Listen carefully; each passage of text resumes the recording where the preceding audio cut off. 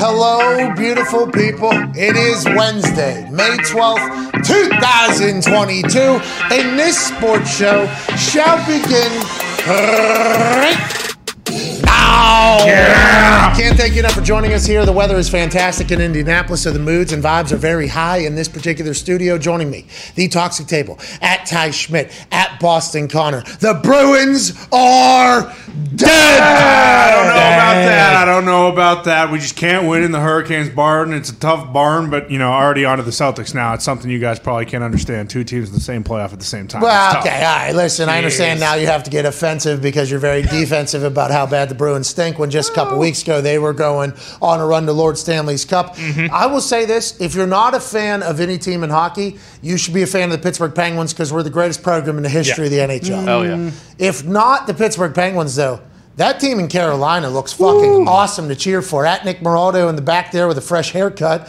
You look good, pal. Host of That's Hockey Talk, obviously one of our hockey aficionados around here. That place is awesome. How many people does their arena hold? PNC Arena holds about 19,000, but, that's standing huge. room only. Whoa. Hey, by the way, that is huge for an arena. That is massive. 13, 15, 16. You'll hear that number. Damn near 19,000, 20,000. You pack 20,000 screaming Caniacs in there, and it gets loud. And they seem like they're all in. There's a DJ. They were playing Du hast mich. Du hast mich gefragt. I don't know what that means. Guten Tag, whatever. I think it means you have nothing. But that was when they were on the penalty kill. It's like a full thing in there. They do the skull chant at one point. Well, I mean, it is electrifying down in Carolina. Now, obviously, the Bruins can't get the job done against them, but the Pittsburgh Penguins will. Don't you worry about that. We finish out our series tonight with the New York Rangers in New York. Hey, Rag, sorry about it. Sorry. Find the fishing poles.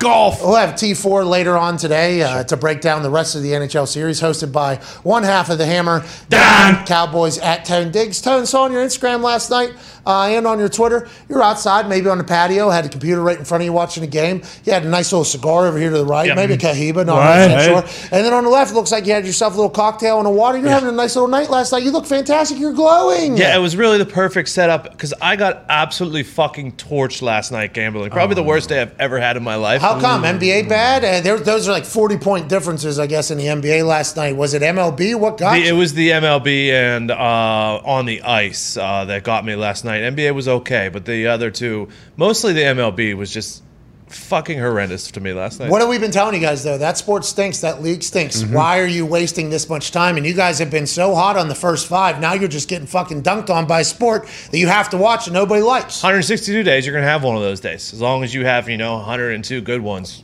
What are we talking about? Yeah, I agree. If you're 102 and 60, that would be a hell of a run for the baseball go. At Bubba Gumpino with an incredibly fresh beard lineup right here this morning. The other half of the Hammer, Dad Cowboys. Are you still winning in baseball? And why has that become your bread and butter aside from footy? Footy and baseball, Gumpy's locked in on. Oh, yeah. Which is actually fantastic because we bet on sports that we, can watch and enjoy and know about. Gumpy has the rest of the sports world kind of figured out at this point. First five, still a cheat code for you, Gump? Baseball was good. I got absolutely smacked on the ice, though. Oh, no. So hockey fucking murdered the squad. Tough night on the ice. I'm a firm believer in the Bolts. You can get the Tampa Bay Lightning down 3-2 to win the series at plus 280 right now. Two-time defending champion. They ain't going down to the Leafs. There's another one, I think. Put that up. The Caps are like plus 240 or something. Ooh. That's tied 2-2. Caps got a lot of veteran experience. Now, I know the Panthers had a hell of a season. They could score or whatever. If I see the Caps, hey, they still got Ovechkin down there? Yeah, they do. They still got Ovechkin down there? Uh-huh. Yeah, they do. They still got Kuznetsov down there? Yeah, they do. Actually scored. They got TJ Oshie down there? They've been there, done that with damn near everything, haven't they? Yes, they have. Series tied 2-2. Not that Florida Panthers are better than them. Plus 240 feels like pretty good odds, though, on the tied series, especially with those motherfuckers involved. Fucking Brooks Orpik still on that team? No. Problem is their goaltending stinks. Who? Washington. Why? They got two young guys that just aren't getting it done. We're fucking 5 deep in Pittsburgh. Little Yeah. Domingue standing on his head. It ain't that hard. Sorry about It's it. right there. Come on. It's always there. It ain't that hard. Where's Tom Wilson? Bro, the goalie is and maybe don't take the plus 240 on the Caps if they don't have a goalie. No, take the Bruins at plus 285. That is the best. Not a Did that chance. last We're night. done listening to you. We are done listening to you. Celtics tonight, though. I don't know. Listen, whenever Connor gets on a heater, will somebody that follows with his Twitter and his outrageous things let us know that Connor is currently in the middle of a heater? Because we will jump right back on because we fucking love you, pal. Yeah, I appreciate it. Love you guys, too. I will say, if you're following the Twitter, though, I've only ever tweeted out losers, and I only have ever tweeted out winners until after they win. So that's kind of the on Twitter, I'm probably like 0 and 182. Well, in real life, when I was tailing you, Yeah. same. Yeah. Yeah. You the same record. Still are, too, because the only bet you didn't hit 2 nights ago was Tatum 40 points. Yeah. Unfortunately, so. Yeah, but remember, I rode the Fade Foxy train for a long time. Oh, yeah. You did. Others were profiting mightily off of every Foxy pick, and I was trying to lift Foxy's spirits because he was getting buried by everybody. Oh, yeah. I mean, not only was he losing money on all of these bets, but literally every time he picked a team, the team's fans would get so mad at him, he would get yelled at by them, and everybody in the office would go, "Oh, perfect, thank you so much." Boom. It was actually a great gambling strategy. The people that we don't know and have never met that are sports gamblers were probably tailing. Without letting anybody know about it. Like, hey, we got a winner. What's the winner? The opposite of what this fucking guy from the McAfee show picks. His name's Evan Fox. He is unbelievable. He went on like a 2-48 run or something like that. Glorious. John And- Sheeran even referenced it. Yes. Just a couple weeks ago. Head odds maker for FanDuel. They were even like, all right, he was a sharp. Yeah. Foxy was a sharp during this run, and I happen to be alongside of him because I like Foxy. Good Foxy, teammate. Foxy, very talented guy. We do need Foxy to, operate this entire business. I was just getting to know him at a better time, and I'm like, hey, come on, guy, let's go, let's do this. I lost so much money, while everybody else is winning. It looked like a blast for everybody. And now Connor. As I'm saying, I found myself in a similar situation. Yeah. Yeah, but I mean, just like Foxy, he turned it around. I feel like tonight I will start turning Has it around. he? I don't know. The fake No, I Foxy haven't. thing is The still real. difference is Connor's just betting on his teams. We need Correct. Boston sports to lose, both Celtics and Bruins, because then I think he might become True. a good gambler after that. Yeah, because his heart is much more powerful than his brain. Blinded by the light. We've Always talked has it. been. Yeah, Yep. I've actually only bet on Boston teams for the past like 7 months. So really, it has been kind of live by the sword, die by the sword. So it's really not even your picks. It's more so the GMs of the Celtics and Bingo. the Bruins. I have too much faith in Boston sports, but that is again why Bruins plus 285 to win the series is a lock. See, so there's two different things there. Saying it's a lock, Yeah, not necessarily what you need to do. You know what I mean? but it is Because it's not a because lot. it's not a lock. Well, I don't know. But you It do is. like it. As a Boston Bruins fan, you even laid it out. As a Boston Bruins fan, I live by the sword, die by the sword. Boston, I bet on Boston sports for the last however many months. Yeah. That's why Bruins at plus 280 win it. I'm is. taking, you could say. Well, but it's a lock. But then whenever you project it is a lock, then it's like, oh no, here we go again. Now this is another loser that's going to go on your record. Backing yourself into a corner. Instead No. of just saying you like it, you're leaning towards it. I would like to do this. This is why I'm doing it. Instead, you follow it up with, boom, this is a lock. Now everybody's like, all it's a right, lock. here we go. Yeah, you got to do it. I don't lean. I only fall. And I'm falling to the Bruins side. And by the way, Celtics to win the title, also a lock. Hammer that too. You have fallen quickly. Yeah. Hey, it's all right. Me and you, we've both fallen because I've been alongside you. We're going to crawl out. Thank you. Yeah, we will. We'll cut the anchor off the leg. Like And we'll- Christian Bale. Yes. We'll make the jump. Yeah. We'll That get the chant they rope do. off. Yeah. Yeah. We'll do the jump over there. Rise. Rise. Rise. Is that what they said? Rise. Yeah, that's what it says. Rise. Yeah. Yeah. Well, the only way to make it is you got to take the Bruins to win the cup. You got to take the You safety. gotta take Oh. the harness off. You got to Yeah. take the All harness right. off. I'll take the harness off. You're right. Bruins to win the cup, not to win the series. No, I'm talking about us getting out, not us continuing to bet. I'm talking about Okay. the hole that we are currently in Yes. because of your choices. All right, fair enough. Maybe a first basket tonight. But once again, my choice to follow you, though, which is an issue. But you're right. We can maybe get out of the hole tonight. One good Real first easy. basket. Yeah, Tatum 3-point field goal to Method. first basket. Yeah, Bingo. method basket. Boom. Boom. We are 10 feet out of the hole now. The hole is 250 feet deep. Let's talk about some news, shall we? Miami Dolphins social media team did Tua no favors. Oh my God. So much like when Lamar Jackson had one of his first completions to Sammy Watkins, and it was an incredibly windy day, and it was a completion. It wasn't his prettiest ball. It was a little bit of a flutter, a duck, but it was a completion. The Baltimore Ravens social media team had a great slow-mo video of it. It was a nice catch by Sammy Watkins, but they didn't think about what Twitter is. And Twitter is a place that whenever it is announced the top paid sports broadcasters and what the attention is supposed to be about, Tom Brady making more allegedly, which might not be the case after refutes from Fox, but Twitter, as soon as whatever your intention is, might not be the case. Tom Brady's is the highest paid sports broadcaster without ever being behind a microphone, was the headline from The Athletic of the tweet. Yep. What the photo was, though, of a graphic was showcasing the top 5 top paid broadcasters in sports, and what ended up trending, number 1, was Jim fucking Rome. Hell yeah. Because the intentions of it was, look how much money Tom Brady's making without ever stepping behind a microphone. And Twitter saw that and said, look how much fucking money Jim Rome is making. Yeah. And that ended up being the number 1 trend quickly. Like, boom, bang, number 1 trend, Jim Rome. That's kind of what Twitter is in a nutshell. And if you don't understand that properly, it's going to be a tough road for a bit on Twitter, because they posted a video of Lamar Jackson throwing the ball to Sammy Watkins. Look at this, great new connection. These two are going to crush it. Internet. What a terrible fucking ball from Lamar Jackson. Yeah. This guy can't throw a football. Oh my God, this guy stinks. They had to delete the tweet. Yeah. I mean, by the way, we did not say that about Lamar. We do not believe that about Lamar. In any practice, there's going to be a ball that gets wobbled or dropped. That's something that happens at practice. We were just pointing out the fact that the Ravens social media team was like, boom, here's a fucking home run. We're going to put this out. Miami Dolphins did the same thing. Miami. Yeah, Tua talking to connecting with Tyreek Hill on a deep ball. It looks awesome. It sounds great in theory, but the internet immediately upon seeing this slow motion deep ball said, oh, Tyreek Hill had to come to a complete stop. Tua doesn't have a strong enough arm, and it's going to be a terrible relationship, just like everybody said about Tua's arm strength. That's exactly what the internet said. Now, could that ball have slipped a little bit out of Tua's hands? Yes. Sure. Could he be throwing into a very, very strong wind that we don't see? Yes. Could they still be figuring it out? And that is literally the first one that Tyreek has run, and he doesn't know how far he needs to put it because Tyreek Hill is a different fucking animal. Yes. All these things could be the case. But as soon as you put this on the internet, and the conversation is already a little bit about whether or not Tua can keep up with Tyreek's strength, the internet's going to do their thing. Oh, yeah. And that's what the internet, Tua doesn't deserve. Tua's been through enough already. He but has. Dolphins social media team's going to figure that out. I feel like they're looking at their mentions. Oh, no. How come nobody's like, this is going to be an electrifying new duo for at least the next 3 years? How come nobody's talking about the AFC East having the fastest motherfucker on earth? Maybe DK Metcalf. Yeah, $50,000 maybe. Yeah, we'll see.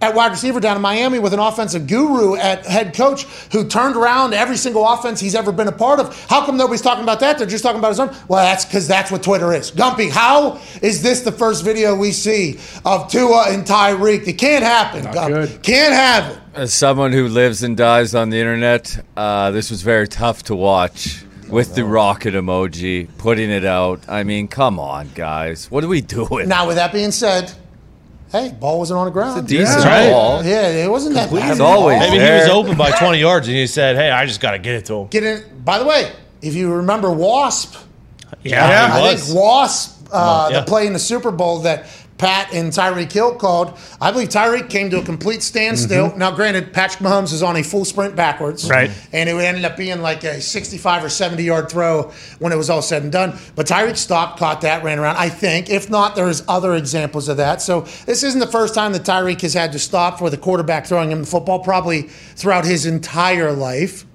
But I don't think that's the right first one. Maybe they were working on the Carl Wentz, Joe Flacco special, where you huck it up there and the receiver has to run back through the D-back. Hey, Commanders PI. fans, that is quite a delight from Carson Wentz. Yeah. They're going to love it. Carson Wentz, we had got a lot of those. Oh, yeah. Normally, we've been on the other end of that, and we didn't really have a quarterback that was full, hey, we're going to get pass interferences because we're able to extend the play, which Carson Wentz does well, and then we're able to underthrow a little bit. so that the wide receiver has to stop in the corner at 21 miles an hour, can't stop, and runs right through the wide receiver. Receiver puts his hands out. Oh, whoa! Trying to catch you. Whoa! Spot foul. We are in field goal range. Hell yeah. I mean, the Commanders are getting that. And maybe that is what Tua and Tyreek and Mike McDaniel are working on down there. Maybe that is the offense that they're thinking about. Because, hey, if you can gain 50 yards a pop with that, which I watched last year, you can. Not a bad little play to put in there. Do you think it's possible that this was their worst rep and they were like, fuck it, let's let everybody just think Tua stinks? They already do. Sandbagging. Let's sandbag him. And then, when he comes out there week one looking like frickin' Jim Plunkett or Kenny Stabler slinging Or that Brad thing. Johnson. Or Brad Johnson. And people are going to be like, where the hell did this guy come from? We saw the stuff all offseason. He's got a fucking noodle arm. That's a good play.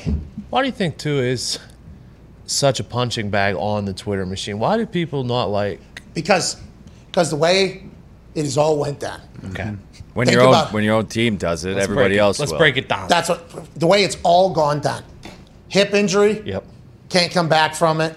Had a pro day at a train at That indoor. Hasselbeck, was it No. Dilfer, Nashville. Dilfer's indoor or whatever. Remember there was a tornado that I think the day of his pro day and their tree went down. Yeah, it was a 30-yard field, so he could throw it the whole length.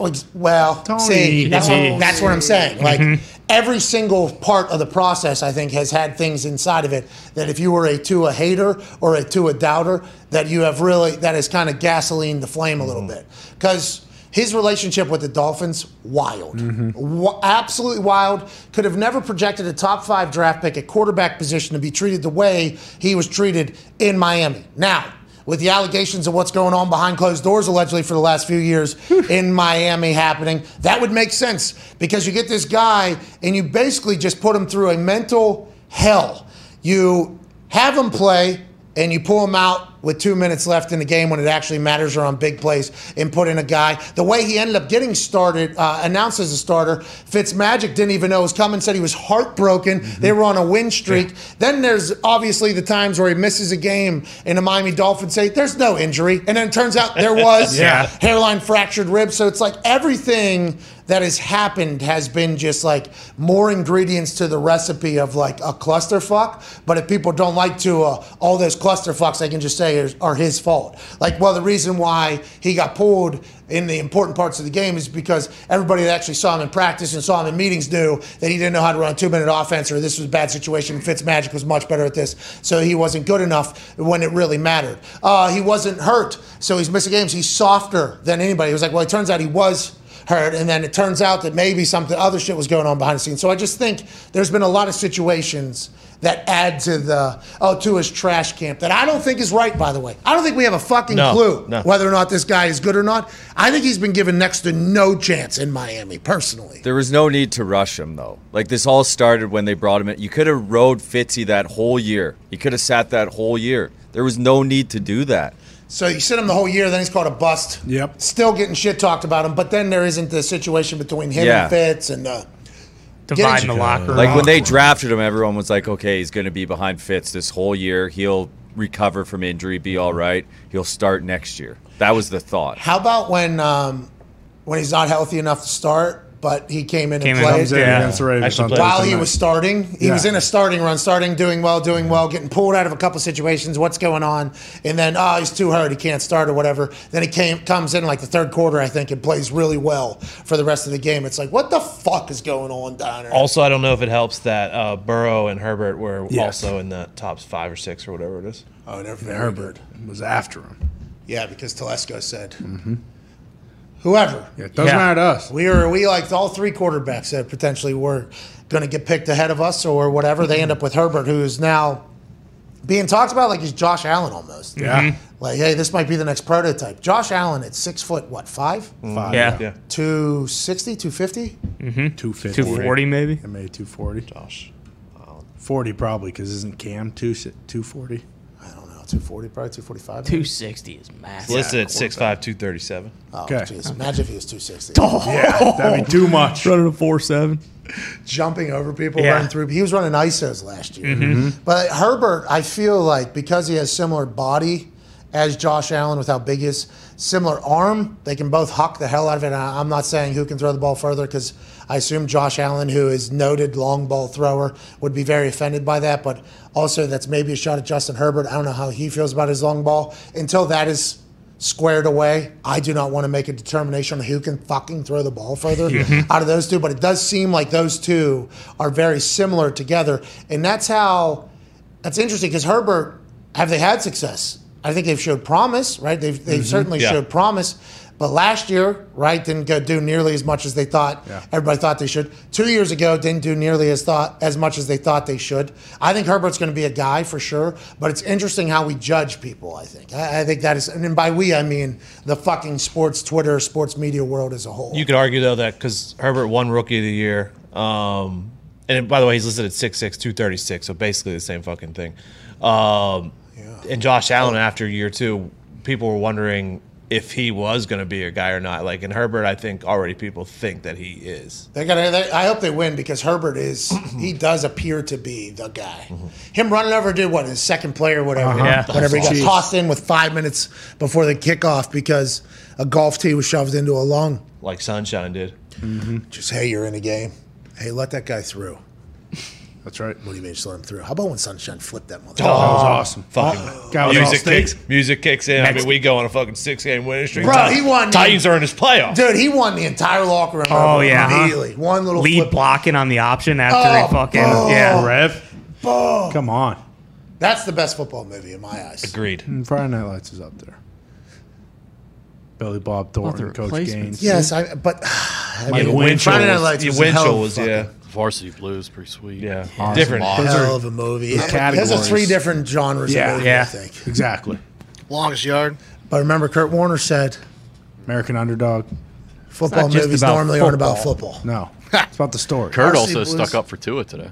Did he? What did he say? He said, I've thrown plenty of underthrown balls in practice. It happens to everybody. Literally, that's what practice is. That's why whenever they were showing, like, Richard Sherman, when he first got to the Niners, gets smoked by a guy or whatever, it's like, this is practice. Like, you're supposed to be you're supposed to be working on things. You're supposed to be taking chances on stuff in practice so you can continue to get better. That's why I thought with this modern world of welcome to it with phones everywhere, like people would be scared to work on their game because you can get got if you're working on something. If you're, like, for instance, and this is such a minor thing, but like in the punting world, if I wanted to change my drop mid-season because something wasn't happening, if I wanted to change my drop just like a half an inch maybe, there's a chance the first 10 balls I hit are going to go 15 yards because I'm not going to have it timed up right or do anything. But if you have a bunch of people at practice with cameras out there, there's no way that somebody other than like a veteran, like a young player, would ever even think about attempting that, because if that was to be seen by somebody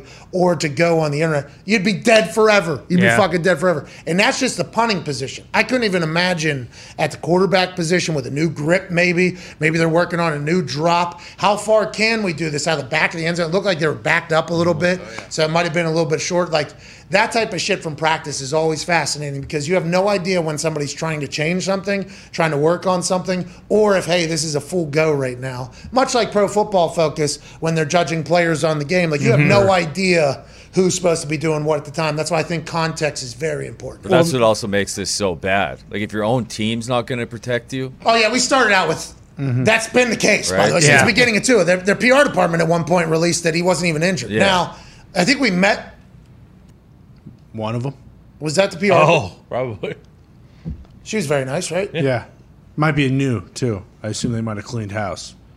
Got to put that Flores era behind him. I think it could just be the cameraman's best rep, and he said, we got to post this one. Oh, no. Oh, Foxy. It could be that simple. Hey, this was the best one. I tracked the ball on. It looks awesome. Not even thinking about Tua or Tyreek. See, this is my best Hey, get that culture. Hey, get that culture. Yeah. What's good for the gander is good for the goose. Okay? Let's remember that. Let's go ahead and keep it all together here. Can't have their little content guy down there pumped about the shot that he got. Not scared to bury the goddamn starting quarterback of your program. It's a great shot. It is a great shot. It could be that simple. Gets Tyreek in there too at the end. Yeah. And slow-mo to end with great piece of content. Timing with quarterback and wide receiver is one of the biggest parts, right, of chemistry. And, like, there's no one Tua could ever compare it to. Like, oh, okay, Tyreek Hill is just kind of like throwing to Devontae Smith in college. Like, he's the fastest guy in what? Waddle. The end Waddle. of How one fast of, is Waddle? Waddle By the way, also very fast. When did that showed up late last season, didn't it? Mm-hmm. I feel like I learned about the Waddle celebration very late in the season. I was super pissed about it. Yeah. Waddle actually does the Waddle. Yeah, I can't remember. It when he is first did it. fucking electrifying. I think London, maybe, because they started out like 1-7. So they didn't really get that push till the end. And that's when they were getting more like primetime games, like against the Saints, for instance. Did he do that all season and it was just the first time that we had seen it because he was in London town? Yeah, I think he was doing it in Bama too. Oh, I missed it. Yeah, I I didn't see it in me. Bama. As soon as I saw it, I'm like, genius! Yeah. This is exactly what he should do. I was so happy about it. Dolphins could be good. Dolphins could be great. And by the way, social media is not easy. Okay, we're not. But also on the flip side, come on, look out for your guy. Yeah. You don't have any photos? Probably not going to be seeing too many clips from Tua hucking the pigskin for the next few days. That's kind of what happened with Lamar, right? They Yeah, took that down. yeah, And like we'll closed never, practice We'll pretty much. never see another clip. Ban social media from. Almost our fault, too. Like, I feel like it's going to be our fault whenever something happens with this one. I don't know. We have coaches that watch this show that don't know diddly fuck about social media or technology. Mm-hmm. So I assume there's somebody potentially down there that's just like, can't fucking Get it off. Can't do the social media the way. It's not perfect. What happened? Well, the thing, we know it was a good shot. Can't do it. They would just try to echo what we said in here. I know that was your best rep. Okay? I know. What if they were like, well, Flores told us to put all the bad shots of Tua out on the internet? All right, well, let's change that. Okay, let's change that. We no longer have that. That's crazy. McDaniel, thinking about him, too. Like what he would say. It's not. We had a perfect one. 2 after that, right? Okay, we didn't get the slow-mo. Didn't have the slow-mo On the ready. ball. Yeah, didn't have the lens ready. We got to get everybody on the same page. All right, let's get to a break. We'll be back on the other side with the 5-hour energy phone line.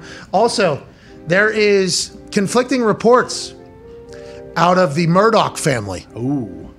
Watching Succession, while Fox just potentially signed somebody to a $375 million deal with information that allegedly was spewed into a phone during the quarterly earnings call. Yep. And now saying maybe not real, is awesome to think about. Roman potentially just getting onto that conference call and going, oh, in fact, we signed fucking Tom Brady to 10 years, $375 million. Life is good. Yeah. Life is good we have no problems over here. And everybody goes, oh, fuck. Yeah. Was that announced? And then they go to Andrew Marchand. And then Marchand goes, I'm hearing 10 years, $375 million. And then Fox comes out and says that is not a confirmed thing. Yeah, Fox says, what has been reported isn't an accurate description of the deal, and we have not released details beyond what was disclosed on our quarterly earnings call. Fox corporate spokesman Brian Nick. Listen, when Brian Nick is talking, they got some shit. Nick declined to say what was inaccurate, while sources reiterated to Andrew Marchand of the New York Post, the outlay is 10 years, $375 million. The bottom line is that the NFL is the most powerful programming this country has ever had. Feels like that might have been the exact. Yeah. Yeah, it's correct. How's business? The NFL is the most powerful program. We just signed Tom Brady. Like, that sounds like. Yeah. It would be said in one of those earnings calls when everybody is trying to act as if all is good, or if anything bad is because a good is coming at the moment because the stock market's Fickle. very fickle. You know what else pretty fickle? Who's that? I guess Bitcoin. From the sounds of it. There's also another company whose stock is down around 75% since last year. Join us now. From an attic in a random house in Ohio, a college football national champion, a Super Bowl champion, Ryder Cup champion, COVID survivor, AJ Hall. Hey! What's up, dude? Hey guys, what's happening? How you doing? Hey, good. Commuting to work, AJ. Yeah. Unbelievable. What's that mean? What's that? Just driving to work? I'm in the same spot I've always been for the show. You know that. Yeah, I know. We appreciate you, man. We know you're going through a lot over there. I know there's a lot of commuting and traveling. I'm not That's going right. through a lot. What's that? But yeah, I'm not going through a lot. Yeah, I mean, you got kicked out of your house. So. Yeah. We're in the middle of a plan we've been working on with different housing projects and everything. So yeah. Oh, okay. The reports where you guys got kicked out of the house. Yeah. Whoa. That's not we what kicked ourselves out of the house. Yes, that's the report. Because they're inspecting tunnels underneath your house. Right? Whoa. We're building tunnels now, Connor. You can't tell people that. But you just did. Well, you were on a show. Oh no. All right. Anyways, what are you building tunnels for? That's creepy. It's bad news. Don't be building tunnels. Actually, maybe we need an escape plan. Yeah. True. Maybe. Wine cellar. So Waxy could just show up whenever. All right. Let's talk about other stuff. Fox is refuting the deal yesterday that was announced by Andrew Marchand of the Post. Allegedly, Brian Nick said, "What has been reported isn't an accurate description of the deal, and we have not released details beyond what was disclosed on our quarterly earnings call." Brian Nick, obviously Fox corporate spokesman. That's right. Hey, if Fox corporate could speak, it'd sound like Brian Nick's voice. Bingo. All right, so they're the ones talking about everything. Nick declined to say what was inaccurate about the report, while sources reiterated to Andrew Marchand the outlay is 10 years and $375 million. The bottom line is that the NFL is the most powerful programming this country has ever had. Oh, yeah. The report yesterday was because of the quarterly earnings call, in which it sounds like it was announced by somebody from Fox that this deal was taking place. That was then leaked to Andrew Marchand of the Post, who then reports it. As soon as that number is reported, we assume everybody at Fox Sports is pissed and everybody at ESPN is pissed. And now Brian Nick has to come out and say, whoa, we haven't signed this yet. This is all just potential conversation that's happening, even though that would be a massive part of the future that you'd be gambling on if you were to invest in Fox Sports, if they were going to have Tom Brady as their lead analyst. Fascinating situation. He might be getting $37.5 million a year. Sounds like he probably is, but it's not official yet, AJ.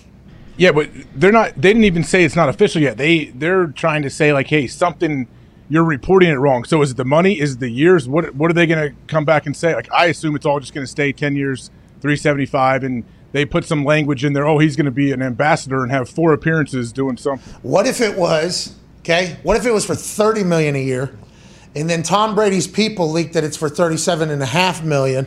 Okay, what if they're in negotiations right now, and it's like, well, everybody kind of said, what if it is a little public pressure? I hope that's the case. What if it's a little public pressure to get a little bit more money? Nonetheless, who knows what's real and what isn't real? All I do know is that our next guest, when he was on the football field, real. Hell yeah. Absolute stud, absolute dog. Was a head coach in the NFL for a little bit. Now, changing lives completely with the Changing Our Perspective Foundation, which its primary goal is to help tackle the educational and healthcare disparities we see in our nation's most vulnerable communities. Former Man of the Year, Super Bowl champion, 2-time Defensive Player of the Year. Ladies and gentlemen, Mike Singletary. Yeah! Hello. How's everybody doing? Hey, should I call you Coach? I should call you Coach, huh? You can call me Coach. You can call me Mike. Whatever you want to call me. I'm good. I want to let you know, as that buildup was happening in my head, it was just a full-on Mike, Coach, Mike, Coach, Mike, Coach. I went with Mike. I feel like I should call you Coach, though, because once a coach, always a coach. Anyways, thank you so much for joining us. You're a legend, man. Thank you for joining us. Thank you. Thank you very much for having me. How close do you stay to the game, Coach? Are you still dialed in every week? Are you still following everything about it? Are you one of those guys who thinks the game has changed too much to really keep up and be a fan of it, or are you still all the way in? The game has changed a lot, and some of that for the better. When it comes to the health of the guys, obviously there are some parts of the game that I think is going in the wrong direction, but that's okay. I just think I'll always love the game. And it's been a huge part of my life and my family, so I'm going to stick with it. Coach, what do you think? Like, what kind of things trends do you see happening in the NFL that I guess you're not a fan of? Well, I think when I look at the defensive side of the ball, I just feel that some of the rulings, the inconsistency of some of the calls. You may go hit a quarterback depending on who the quarterback is. 1 week is legal, another week is not. You're playing DB and they just throw the ball up in the air and you touch the guy, it's a flag. Some of those things I think it can really make a coach really very upset because that's tough. It's tough on a coach. Yeah, and when you're coaching, by the way, it's life or death. You're potentially going to get fired because of some of these calls that continue to happen on an inconsistent basis. Let's talk about your coaching time.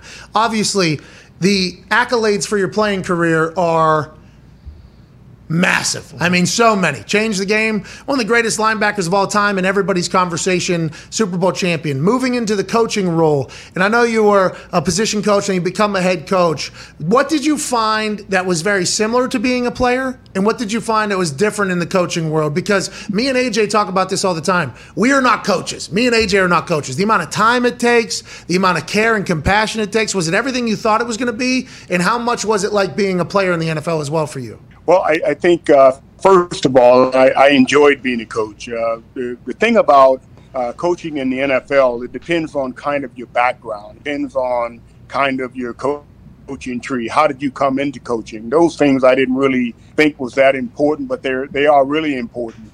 I think coaches' acceptance of another coach that maybe played in the game and maybe had some success in the game, you will hear something that says, a great coach, a great player can't be a great coach. And to me, that really doesn't make a lot of sense because, they put it on, well, if you're a great player, then you're going to come to the game and you're going to have that same high intensity and the same expectation of your players. Well, what great coach does not? And I just feel that that part of it, I would like to see more players that played in the game become more coaches because it would keep it true to the game. And ambassadors that played the game that become coaches, I really think they keep the roots of what football really is in the game. Coach, we're going to that is be a problem. Coach, we're going to have to call you back to get a better connection. It's on our end, not on your end. I can't wait to continue this conversation in like a minute or so. Players becoming coaches, you got to be committed, though. He's talking about the entire process of becoming a head coach, by the way, it sounds like. Because remember, this is not just the only player that has said the process of going from player to coach is almost impossible because the paycheck goes 1/50th. You start getting coffees. You're doing this whole thing. You're there all day, all night, and then you got to work your way up and earn your stripes again, which, by the way, might be a necessity to have success in this whole thing. I get it, but I think that is the biggest problem. That's why we knew we weren't coaches, AJ.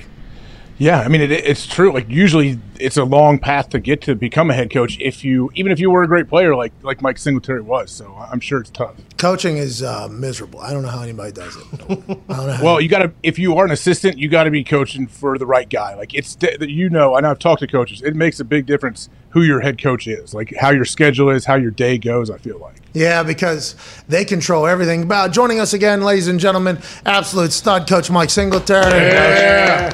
Hey, that was our end, not your end. That's on. We were just talking there a little bit of follow-up conversation about players becoming coaches and the entire process. And you were talking about, keeping the roots of the game, the players in there, keeping the community tight. How come you don't think more players coach? Is it because the road and the grind is so incredibly difficult? And what was your experience going from player to coach? I don't think I remember it or did enough research, so I 100% apologize for that.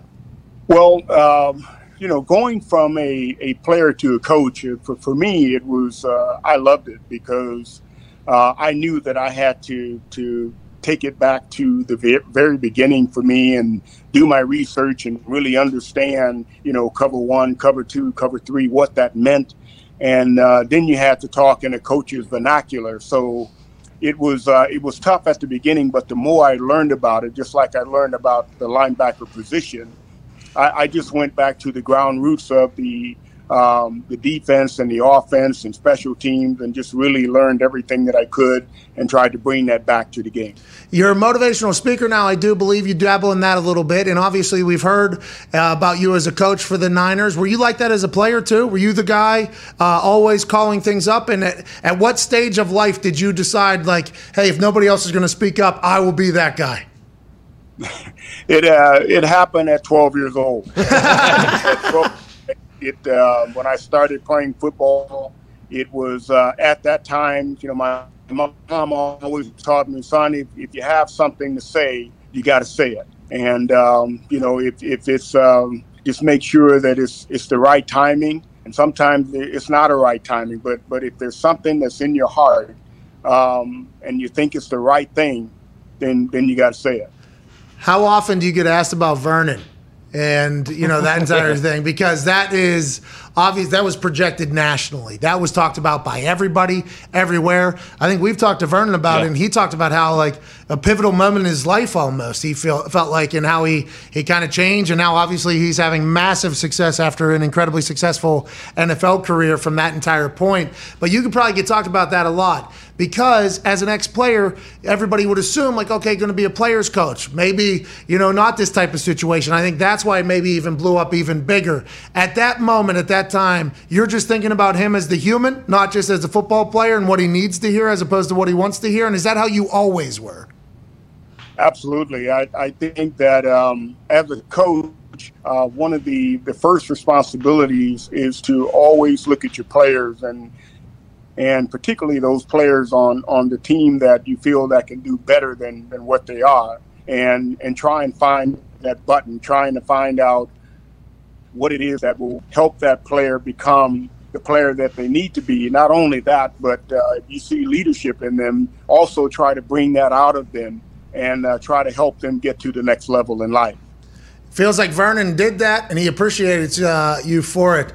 Coach, magical moments there. Let's take it back to your playing days. Chicago, the Bears.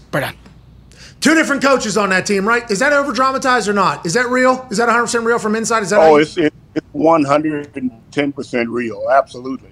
How does that happen? As a guy who's a head coach now, could you imagine if that was actually taking place on your team? That's wild you guys had as much success as you did with that happening. Well, it was tough. I think, but at the same time, I think because of the amount of maturity that we had on that team, we had a tremendous locker room. When you think of guys like Peyton, McMahon, Steve McMichael, Dan Hampton, Richard Dan Otis, I mean, we had a lot of guys that were not afraid to speak and for the things that they thought was right. And so it was just one of those times that it allowed us to be able to have two coaches that were the same way. Hey, this is the way I think it needs to be. This is the way it's gonna be. And how about you mind your business, I mind mine, and let's go. And you won a Super Bowl. It was. Yeah, and it worked. So I guess that's a winning combination there. You got the marketing too coming out of that team. Yeah. I mean, you guys were a big deal long before like social media and viral and everything was even feasible. You guys were doing that and winning and having success. The drama behind the scenes had to be awesome between those two. Dicta and Buddy. That had to be fantastic. Go ahead, Ty. Coach, how difficult was it when you first started coaching or later on when you're coaching a guy and obviously you're a Hall of Famer and you know that a guy maybe doesn't have anywhere near the amount of skill you have? Like, how difficult is that knowing what you could do in that role but knowing that the guy that you're coaching is never going to be able to be the type of player that you were? I think the biggest thing about that is first of all, because of the ability that I had and being able to look at other guys that I played with, you have a sense of what a guy can and cannot do. So when you're looking at players, you go out, you do the drills, you look at the footwork, you look at the hips, you look at the body movement, and you can pretty much kind of determine this is the type of player I have, and then being able to help that player operate in their strengths. That's the biggest thing about a coach. How do I get that player to operate in their strengths? They may not be as fast, they may not be as big, but how can I help them really appreciate and accentuate the talents that they do have? How do you know if a guy's a dog or not, Coach? How do you know if a guy's a dog? Like, back in the day, I'm assuming you guys dealt with the same type of issues as the modern NFL, where some guys on the team, it's like, all right, that guy's not mentally into it. Like, there's a difference, I think, in a mentality between guys that are in the NFL and then guys that stay in the NFL. How do you find if a guy is that? And do you think being a dog is in everybody? You just have to find it? I think there are critical moments, critical factors in a game, critical factors in practice. When someone gets the crap knocked out of them, do they get up and they don't want any more, or they get up and they get right back in the line and say, hey, I want that same guy. Come on back up here. Let's go. And the same thing may happen again. That's okay. But you know that guy's got some pride. That's a guy that you want to play with, and that's a guy that you can develop. Those kinds of things, even when you're a defensive player and you look at an offensive player, you know, the quarterback throws an interception. Does he go back in the huddle and look at the ground, or does he go back in the huddle and say, hey, guys, that's my fault. Let's get back in here. I want you to run that same route. Let's go. That's the kind of thing that you know that you got a player. If someone doesn't have that, I'm wondering that in kids. I have 4 young kids, and I'm always around young sports. If someone doesn't have like that killer instinct or that you know, just drive to continue to get back up, can you coach it into them, or can they develop that? You know what? That's one of those things where that's where that thin line is, where you have to try and pull them out and pull them to the side. A great example is someone like Vernon Davis. When you say, you would look at him in practice and say, you know what, this guy's a dog. But at the end of the day, you know, he's always fighting. He's always got to have the last word. You say, wait a minute, there's something here. But it became that moment when he had an opportunity to say, you know what, coach, that was your fault. You shouldn't have hollered at me like that. You shouldn't have did me like that. You shouldn't have. And so, but instead, he came in and said, hey, coach, you know what, I was wrong. And I apologize. My grandmother said, you were exactly right. And you know what? Help me become the player that I need to be. What do I need to do? And I said, Vernon, you need to catch 100 balls in the morning, 100 balls before practice, 100 balls after practice. And the next morning he came and knocked on my door. He said, look outside. He was catching 100 balls that morning. He was going to catch another 100 balls after practice. After that season, he was all pro, and the rest is history. Man, what a moment. That had to feel so good. Fulfillment there, huh? That's true fulfillment right there, I assume, for a coach. Absolutely. What are you up to these days, Coach? What do you got going on? You seem to be in good shape still. Are you a Peloton? You on the Peloton all day, every day? I got all kind of stuff. But, you know, as you get older, you get everything you can to try and help you stay in the shape that you need to be in. But really primarily right now working on our 501c3, which is changing our perspective. And it's all about helping the gap that we have in our country. How do we close that gap? And for me, the gap is education and health and mental wellness. I think that when you look at our schools, we have a couple of partners. Schmoop is one of those partners that we have that's doing a great job. They have great curriculum that's engaging for the kids. They have test prep, and those programs really go a long ways toward supporting the teachers and supporting the students. On the other side of that, we have another partner. It's called Pulse for Pulse, and Pulse for Pulse really, really helps the lower socioeconomic communities understand where they are health-wise, not kind of what they have today, but where they are health-wise, and be able to tell them, if you continue to do this, this is what you're going to have. You're going to be a diabetic. You're going to be a person that's going to be very sick. So those are two things that we have, two programs that are kind of the foundation of what we do, and we continue to move forward with that. Hell yeah. Yeah. Coach, thank you, Coach. Diehard Chicago Bears fan. Thank you for doing that, by the way, making the world a better place, man. That's awesome. From Baylor Bear to Chicago Bear to saving the world. I mean, that is awesome news. Zito, big-time Chicago Bears fan. Can't wait to chat with you. Go ahead, Cuz. Hey, Coach. I just had a question. So, like, when we talked about like having two coaches and two teams, basically, did you guys have any good you and Walter Payton? Any good stories with that on the practice field? Well, as far as Walter and I, Walter was a prankster, and I found that out pretty early on, and so that he and I could be friends. I told him, I said, Walter, you know what? I'm not very good at responding to those, so I'd appreciate it if you don't do that to me. I don't play these games. I don't play these games. Water balloons and all that kind of stuff. You just always had to watch yourself when you were around Walter. Had a lot of fun, kept it fun in the locker room. So, okay. But I think amongst when we got back in the locker room, we were a team. We had fun together. We talked.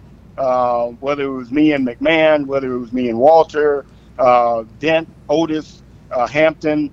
It was an interesting locker room. And one of the things that I tell people, and people say all the time, man, that team had so many great athletes. And I said, no, they didn't. We really didn't have, a lot of tremendous talent. We didn't. We had guys that hated to lose. We had guys that held each other accountable. If you didn't do your job, and I tell people this all the time, Hampton and I really didn't get along very well when I was playing. We didn't really become friends until after I finished my career. Because when I played and I missed a tackle, Dan Hampton would turn around and say, hey, man, do your job. Why did that guy get 3 yards? I said, hey, how about you do your job? But it was one of those things where I didn't want to let him down. And he knew that if the quarterback threw the ball 20 yards down the field, I'm saying, hey, man, we got to get home. You got to get to the quarterback. Let's go. What are you doing? So it was that kind of thing that we did to really push each other and make sure that we were doing our job. And on the day that I found out I was going to make the Hall of Fame, I sat there and I thought, which teammate am I going to call first? And I'm thinking, no, not Dan. But I ended up calling Dan first because he was the guy that always challenged me. Samurai, come on, man, you're better than that. Let's go. And that kind of thing, we did it to each other all the way through my career, as well as Dent and Steve McMichael and Otis Wilson. It was always that way. That's what made us a great team.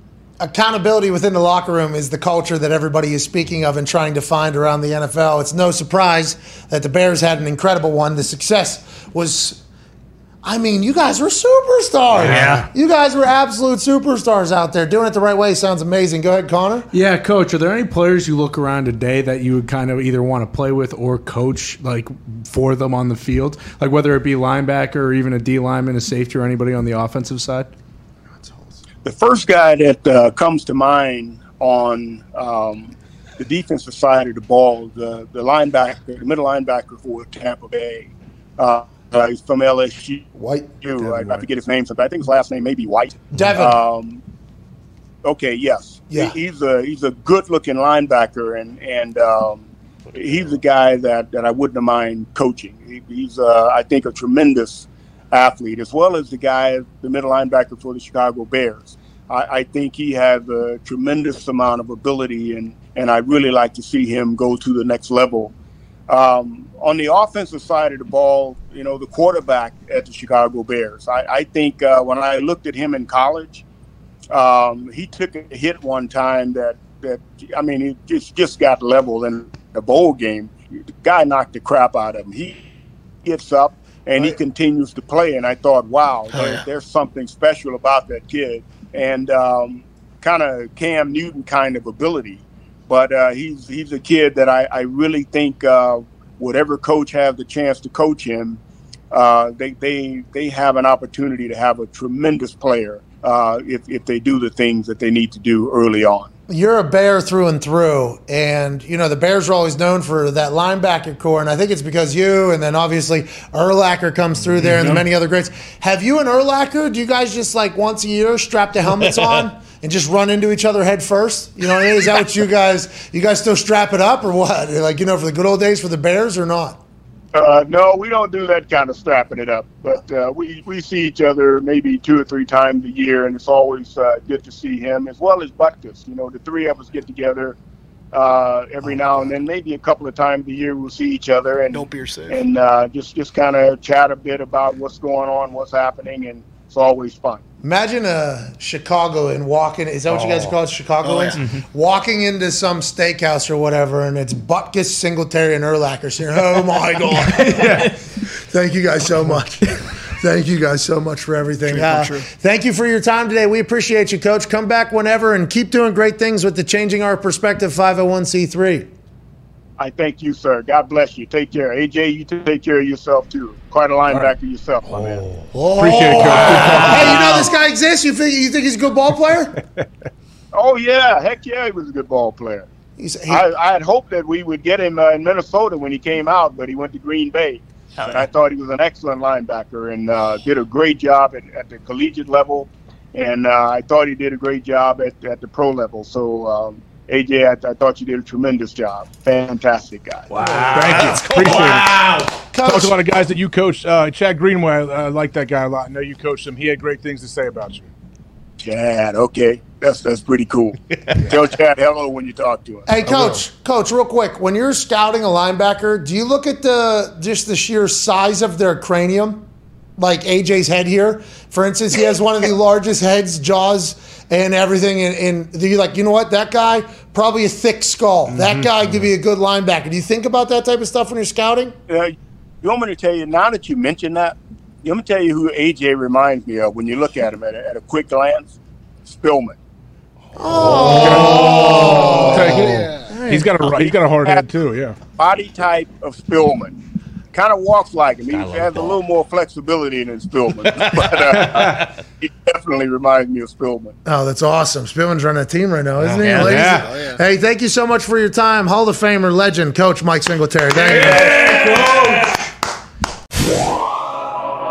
Joining us now, a man that is a part of a crew and a tour that keeps us all entertained every single weekend. We might fall asleep in the middle of it, but when we wake back up, we are so excited to witness the spectacular that is the way these dudes hit golf shots. Ladies and gentlemen, a man who has 14 career tour wins, a major in there. This weekend, he's the second favorite to win the AT&T Byron Nelson Tournament. Alabama guy. Roll Tide! Justin Thomas. Yeah! What's up, man? How we doing? Hey, thanks for joining us. This is huge for our program. You know, you're a big-time golfer joining our show. This is big for our program. We appreciate the hell out of you. Hey, it's big for my resume. I've been listening and, a big fan of you and all your tackles. So, this is pretty cool for me to be in a show. That's what I'm talking about. Hey, that's what I'm talking about. Good way to start this whole thing off. Feels like we're going to be best friends. Let's dive in. How are you hitting the ball? How's the ball rolling? Feel like this weekend you're the second favorite behind old Scooty Scheffler or whatever is number one in the world. Your second best odds going into the weekend. How do you feel? You must be striping it.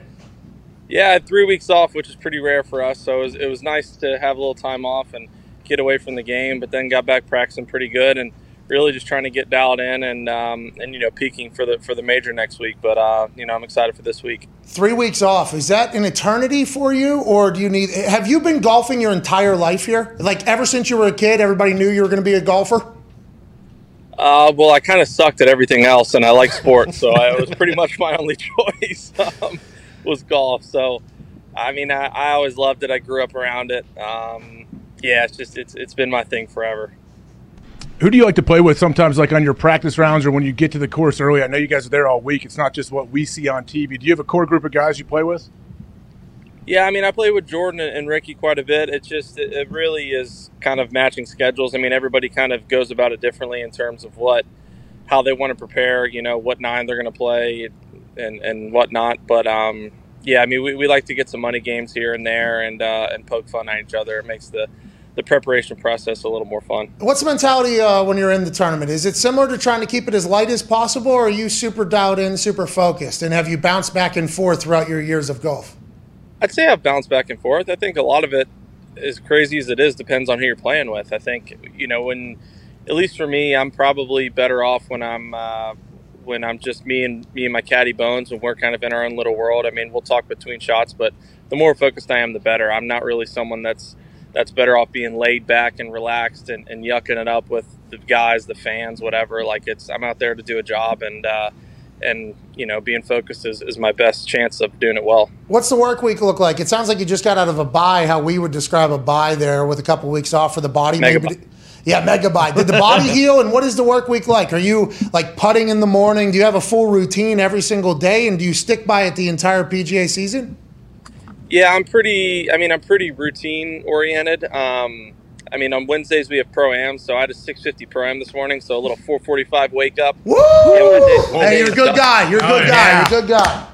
So, it's never fun setting an alarm in the 4s, but I go to bed early, so went out and played my 9-hole pro-am, got my practice done, and yeah, I'm back and settled the rest of the afternoon. What's practice look like, though? You know, I'm preparing for my first big tournament here, JT. I'm in Tahoe, okay, in July. Ooh. Yeah, hey. Nice.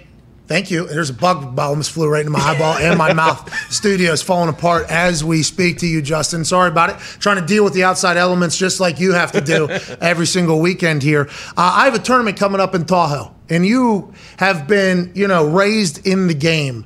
But you talk to like ex-athletes that have teed off at Tahoe, that have been in the biggest stages. They say that tunnel, that crowd of people when you're on the tee box is the most nerve-wracking that they get. How often, right, do you have to train your mind? And is it something you just get past, you get over? Or is every single week in front of a large amount of people something you have to deal with?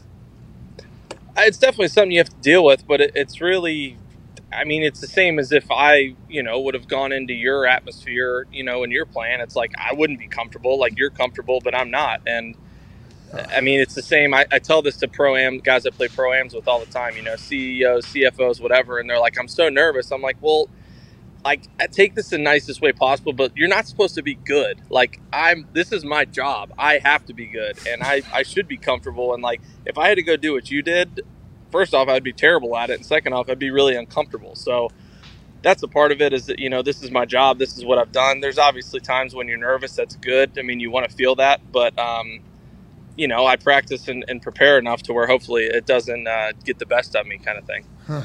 Do you ever find you're in like the middle of a competitive round Thursday, Friday, Saturday, Sunday, and some of your pro-am partners are in the crowd trying to get your attention from outside the ropes and they're yelling? I wonder if that happens. I golfed with him yesterday. Yeah. JT! How about that eagle? Yeah, that happens, unfortunately.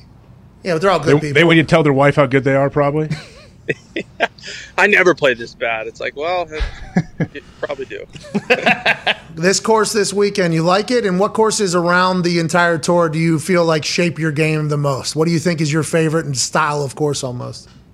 Yeah, I mean, I like the track this week. I think it's pretty in front of you. I mean, it's relatively open fairways and tee to green. It's right there. But I mean, the most important thing for this week is trying to get me ready and prepared for the PGA next week. I mean, that's why I'm playing. And I mean, I like courses where you have to shot shape it, where you have to. It's not necessarily just, you know, step up on the tee and bomb a drive, and it's just right there. You have to think a little bit. You maybe have some wind, some firmness, where you have to shape it into greens, into fairways, and I feel like that brings out the best of my game. I feel like I learned a lot about you through the match and your coverage. You're mic'd up. You're great, bud. Hey, you were great at it. You're good. You did great. Because a lot of you golfers stink at interviews. You know what I mean? Like after the round, it's like hockey almost. It's just like the most cliche stuff. Yeah, I thought I was hitting the ball well today. You know, I didn't know what was going to happen. I found the green or whatever. I made my putts. That whole thing. Like, it's always very cliche. Then you on the mic for the match was awesome. Then I learned more and more about you. It's like, hey, this guy is like best friends with Tiger Woods.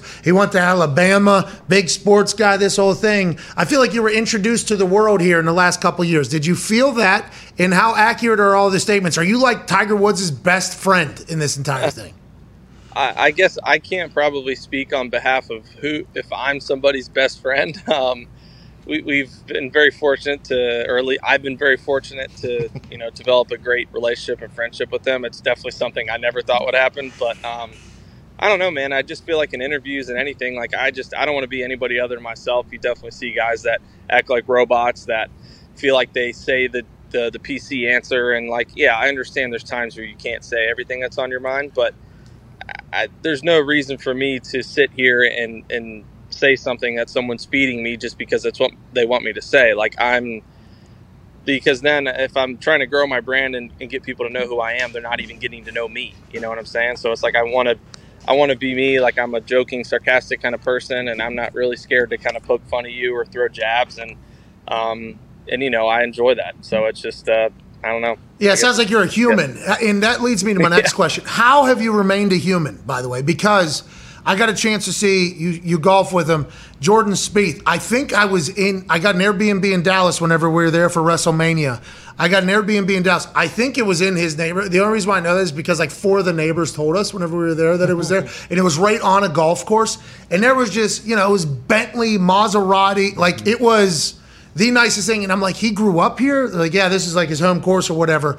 And if you're incredible at golf, I assume all the other mega rich people are like, this kid's like our guy. Like, the whole process of going from like being talented kid at golf all the way to professional golf, I assume it's much like how a quarterback gets treated, but maybe even more so like the amount of pressure and the amount of expectation, but fake life almost, JT. I don't want to say like fake life, but it had to be very difficult to remain a normal human with how fucking good you have been at golf your entire life. Am I wrong in reading that or no? I mean, maybe I don't think it shouldn't be that hard, but then again, I think I don't know. It's just everybody's different. It's just like some people are. And for the record, I'm literally standing in Jordan's driveway right now, and I don't see any Bentleys or Monsters. You might have been mistold in that, but yeah, it's just one of those things, man. I feel like everybody's different, and it's just like I just want to win golf tournaments. That's all I want to do. I want to win golf tournaments. I want to be the best golfer to ever walk the face of the earth, and I'm working as hard as I can to do that. And I mean, that's why I tell everybody that kind of say, if I get asked for a picture or an autograph, they're like, "Oh, that must suck," and I'm like, "Well, it beats the alternative. Like, if I wasn't playing well, no one would care who I am or know who I am. So it's like, I'm pretty sure I would take it this way versus the other way. So I don't know. It definitely can get hard time to time or from time to time, just in the stuff that you're expected of or expectations, not only from yourself, but other people. But, like I said, it beats the alternative. It's just a part of it, I think. You guys all got to be kind of entrepreneurial too, right? Because you're your own entities. You just talked about it there a little bit with your brand and everything like that. Do you think golf is growing as a whole? I watch it a lot more than I did back in the day. I don't know if that's how everybody is, but it feels like golf is growing, right? You feel the same way? I do, for sure. I mean, obviously would have much rather COVID had not happened, but for the sake of golf, I think it was great. I think it got people to, it was the only thing that was necessarily open, if you want to say, and people were kind of using that as an excuse and be like, wow, I actually do like golf. So I think golf benefited a lot from it. And I don't know, it's just getting a lot younger. It's getting, more fun. It's like, it's not like I feel like before or in past, it maybe wasn't a cool thing to do versus now. I'm still not saying it's cool, for the record. I'm just saying it's cooler. No, it is. It is. Golf's very cool. I wish I had more time to do it. But it's, I don't know. It's just one of those things. It's getting there, and I think we're on a great wave right now. So, I mean, just keep riding it out and hope that we can spread it and just get it as positive and keep going as much as we can.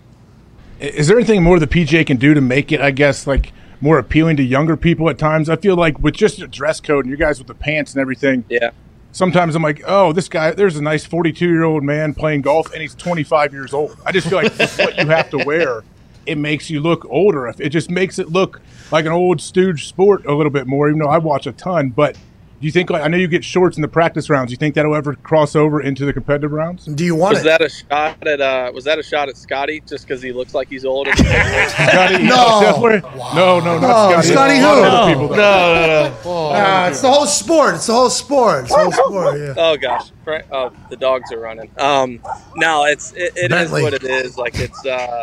What's the name of the dog? I think there's you can't just make all these adjustments at once, but I think it's going to keep getting better, and I think there's definitely things that need to be, I don't want to say changed completely, but just, get just inch closer and closer and get a little bit better. But, yeah, I mean, as long as it keeps going in the right direction, you know what I'm saying? It can't be something where you feel like you got to completely force it and completely change it because, like you said, I mean, golf is growing, so we're doing something right. So we don't want to, like the old saying, if it ain't broke, don't fix it.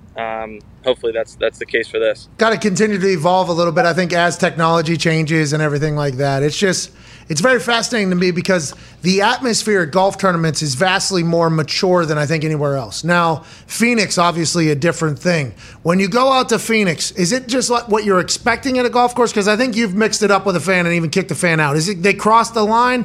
What do you expect from fans? And do you appreciate when it's maybe a little bit more rowdy, or do you appreciate, the more sophisticated? Great shot there. Great shot. It's a great shot there. Yeah. Great shot there. For the record, I haven't kicked anybody out at Phoenix. I've kicked someone out elsewhere. But okay, hey, noted. By the way, I know better than to do that at Phoenix. That's a bad combination. But no, man, it's just I feel like it's the only time where we can compare our sport to other sports. You know, it's like these tournaments that are trying to make a whole like the 16th at Phoenix. Like they don't understand that there's 40,000 people or 30,000 people on 16 at Phoenix. So when people are making noise and talking and yelling at you, like there's enough noise to where it kind of evens out. Whereas, you know, when there's 1,000 people on the hole and then 5 drunk idiots decide to yell at you, yes, like that's very different. So it's, Phoenix is crazy. I mean, I love the golf course. I love the tournament. I mean, you're always going to get your people that are overserved and feel like they can say whatever, but that happens in all sports. Like it's just what a way to describe that. What a way to describe the drunks are overserved by themselves. Yeah, drunks are a problem in every sport. I couldn't even imagine in like a mostly quiet sport of golf. It has to be pretty frustrating, I'd assume. Yeah, it is, but man, it is what it is. Like you got to just kind of take it in and know that. I mean, the better you play, the more people you're going to have that are going to be going against you. And I try to use it as an opportunity to just maybe fuel me a little bit more or whatever it is. But, you know, like it's kind of like I said earlier, it beats the alternative. At least we got more and more people out there and watching.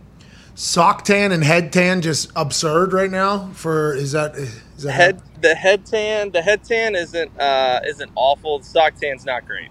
That's one of those things. I think it's permanent. It's just not going away. It's just a matter of how bad is it. I'm gonna have to walk this course in Tahoe, so I'm just thinking that you're walking Wednesday, Thursday, Friday, Saturday, Sunday. Then when do you travel? Monday. I mean, and Tuesday too. Usually, you go out and probably play 9 holes Tuesday, play 9 or 18 Wednesday, and then 18. Thursday through Sunday. So you're just walking every day, basically. You just walk a marathon every day. I do a lot of walking. Yeah. That's maybe the only other sport that I could be good at if there was just like a walking. Not speed walking. Hey, yeah. Speed. Oh, not just power walking. Normal walking. Oh, basic ass stride. Basic ass walking. Kind of a jaunt. How about pace of play? I know that's not a thing for you, but I know that is a touchy subject kind of in golf. Yeah. It's slow. It definitely could get better, but I mean, it's like if you go to a highway in Los Angeles, like you get that many cars, you're going to get a traffic. We're getting fields that are so big that you really don't have much of a choice but be slow and be pretty backed up. So, the smaller fields are better, and obviously the course setup and how difficult it plays can have an impact on it. But it's getting better. It's not getting like that much better, but. Yeah, I mean, slow, playing 5.5, 6 hour rounds, nobody likes that. No, by the way, I think we enjoy watching it potentially because we could take 2 hour naps in the middle of it and still keep up with whoever. It's a great nap sport. I know you don't get a chance to enjoy it, but when you retire, you're going to love it. It is incredible. Go ahead, Tone. JT, I think I saw that you were playing Southern Hills yesterday, which is where the PGA is next week. Could you have stayed there and just played up until the tournament, or did you feel like going to play in the Byron Nelson gave you a better preparation for next week? I don't know. I'm kind of going through a little phase right now of trying to figure out what works better for me in majors. I haven't. Oh, let's brainstorm! Hey, let's brainstorm! We're like part of this. So I haven't played as well as I feel like I should have in majors in past, and I generally take the week off the week before. And I just felt like it's easy travel. It's another thing too, and logistically and geographically where you are. Like there's times where a week before might be up in Connecticut, and then the U.S. Open the next week might be in San Diego. Like that doesn't really make sense. Like that's going to be tough. But here, being in Dallas and then going to Tulsa next week, it's very close by, and felt like I could go do what I did on Monday and go check it out to where the preparation next week will be a little easier. But I mean, there's no better preparation than actually being in that moment and being in the competitive mind frame. So I feel like it's something that will benefit me, but I'll let you know come Sunday next week. Yeah, how'd you make that decision? Did you have to consult with somebody? Did you talk to other players, or was it just your own decision making? You're like, you know what, I got to change something up here. Yeah, I mean, everybody's different. It's a lot of guys like taking weeks off, and I mean, I like taking weeks off too. I just think sometimes when I'm home, I can over prepare as crazy as it is, and I feel like I can kind of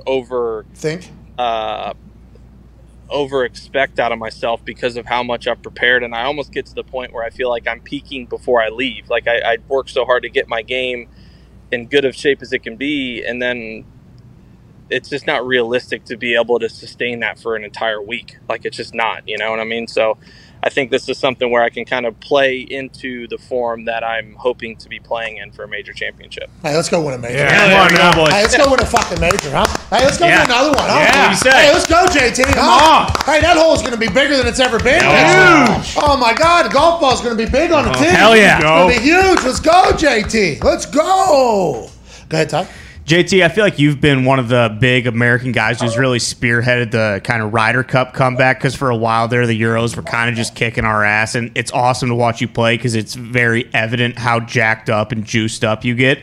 How much different is it playing in a Ryder Cup than it is in like a major or just a regular tour event? It's totally different. It's the adrenaline. I mean, I've said the story before. The first Ryder Cup I played in, I hit a 5-wood off the first tee, and Jordan and I think I don't think we were the first match out. Whatever, but I hit first, and when I hit 5-wood off the tee, off the tee box, I don't use a tee. I just kind of put an indention in the ground, and I still to this day say if I had to put the ball on the tee, I wouldn't have been able to. Like my hands were shaking so bad, I wouldn't have been able to get the ball on the tee. Oh, I mean, it was really? It's so nerve-wracking, and you have so much adrenaline that you just like you can kind of hear and feel your like heart beating in your head and your ears, and it's to be able to I guess channel that and almost like calm yourself down while still being excited and pumped up. It definitely took me a little bit to get used to, but man, there's not many feelings like it. Yeah, it's the first time you guys get to experience like team, right? Like team golf. Yeah. Like, hey, we're all in It's this awesome. thing together. Fuck them. Like that's the first time you really get that. It's great because usually when you play bad, you're totally screwed but now you got teammates, so at least if you play bad, you got 11 others that can pick you up. Hey, figure it out, Jordan. Did you see the 5-wood? I can barely hit it. Figure it out, man. I need you here. Pick me up a little bit. Hey, how would you recommend just hitting into a net only before a big tournament? Like for a couple months, just only hitting the ball into the net? And is that what you do to win? Do you want an honest answer or an ego-boosting answer? Well, ego boost would be cool. I'd probably hit the ball better because my confidence would be high, but we got enough time for an honest answer. So I think maybe both. Give me both. Let's deliver the ego boost and then maybe reality at the end of that thing. Okay. Yeah, I think that's a great idea. You know, you'll be able to get your feels in. You feel like you can repeat it over and over, and it's something, you know, it'd be less tiring. It's a very simple move. You're not worried about the ball flight. You're just worried about the feel and the move. Thank you. But at the end of the day, you have no idea where the hell the ball's going, so you could be totally screwed. I don't really know what to tell you. I know where it's going. It's going right now. Yeah, going dead straight. Center mass. You should have seen the draw. I had 10 draws straight yesterday. Hit my driver so much further since there's nets not right here. All right, man. Maybe. So putting, how often you work your putting, or is it just something you have? Yeah, I work on putting a lot.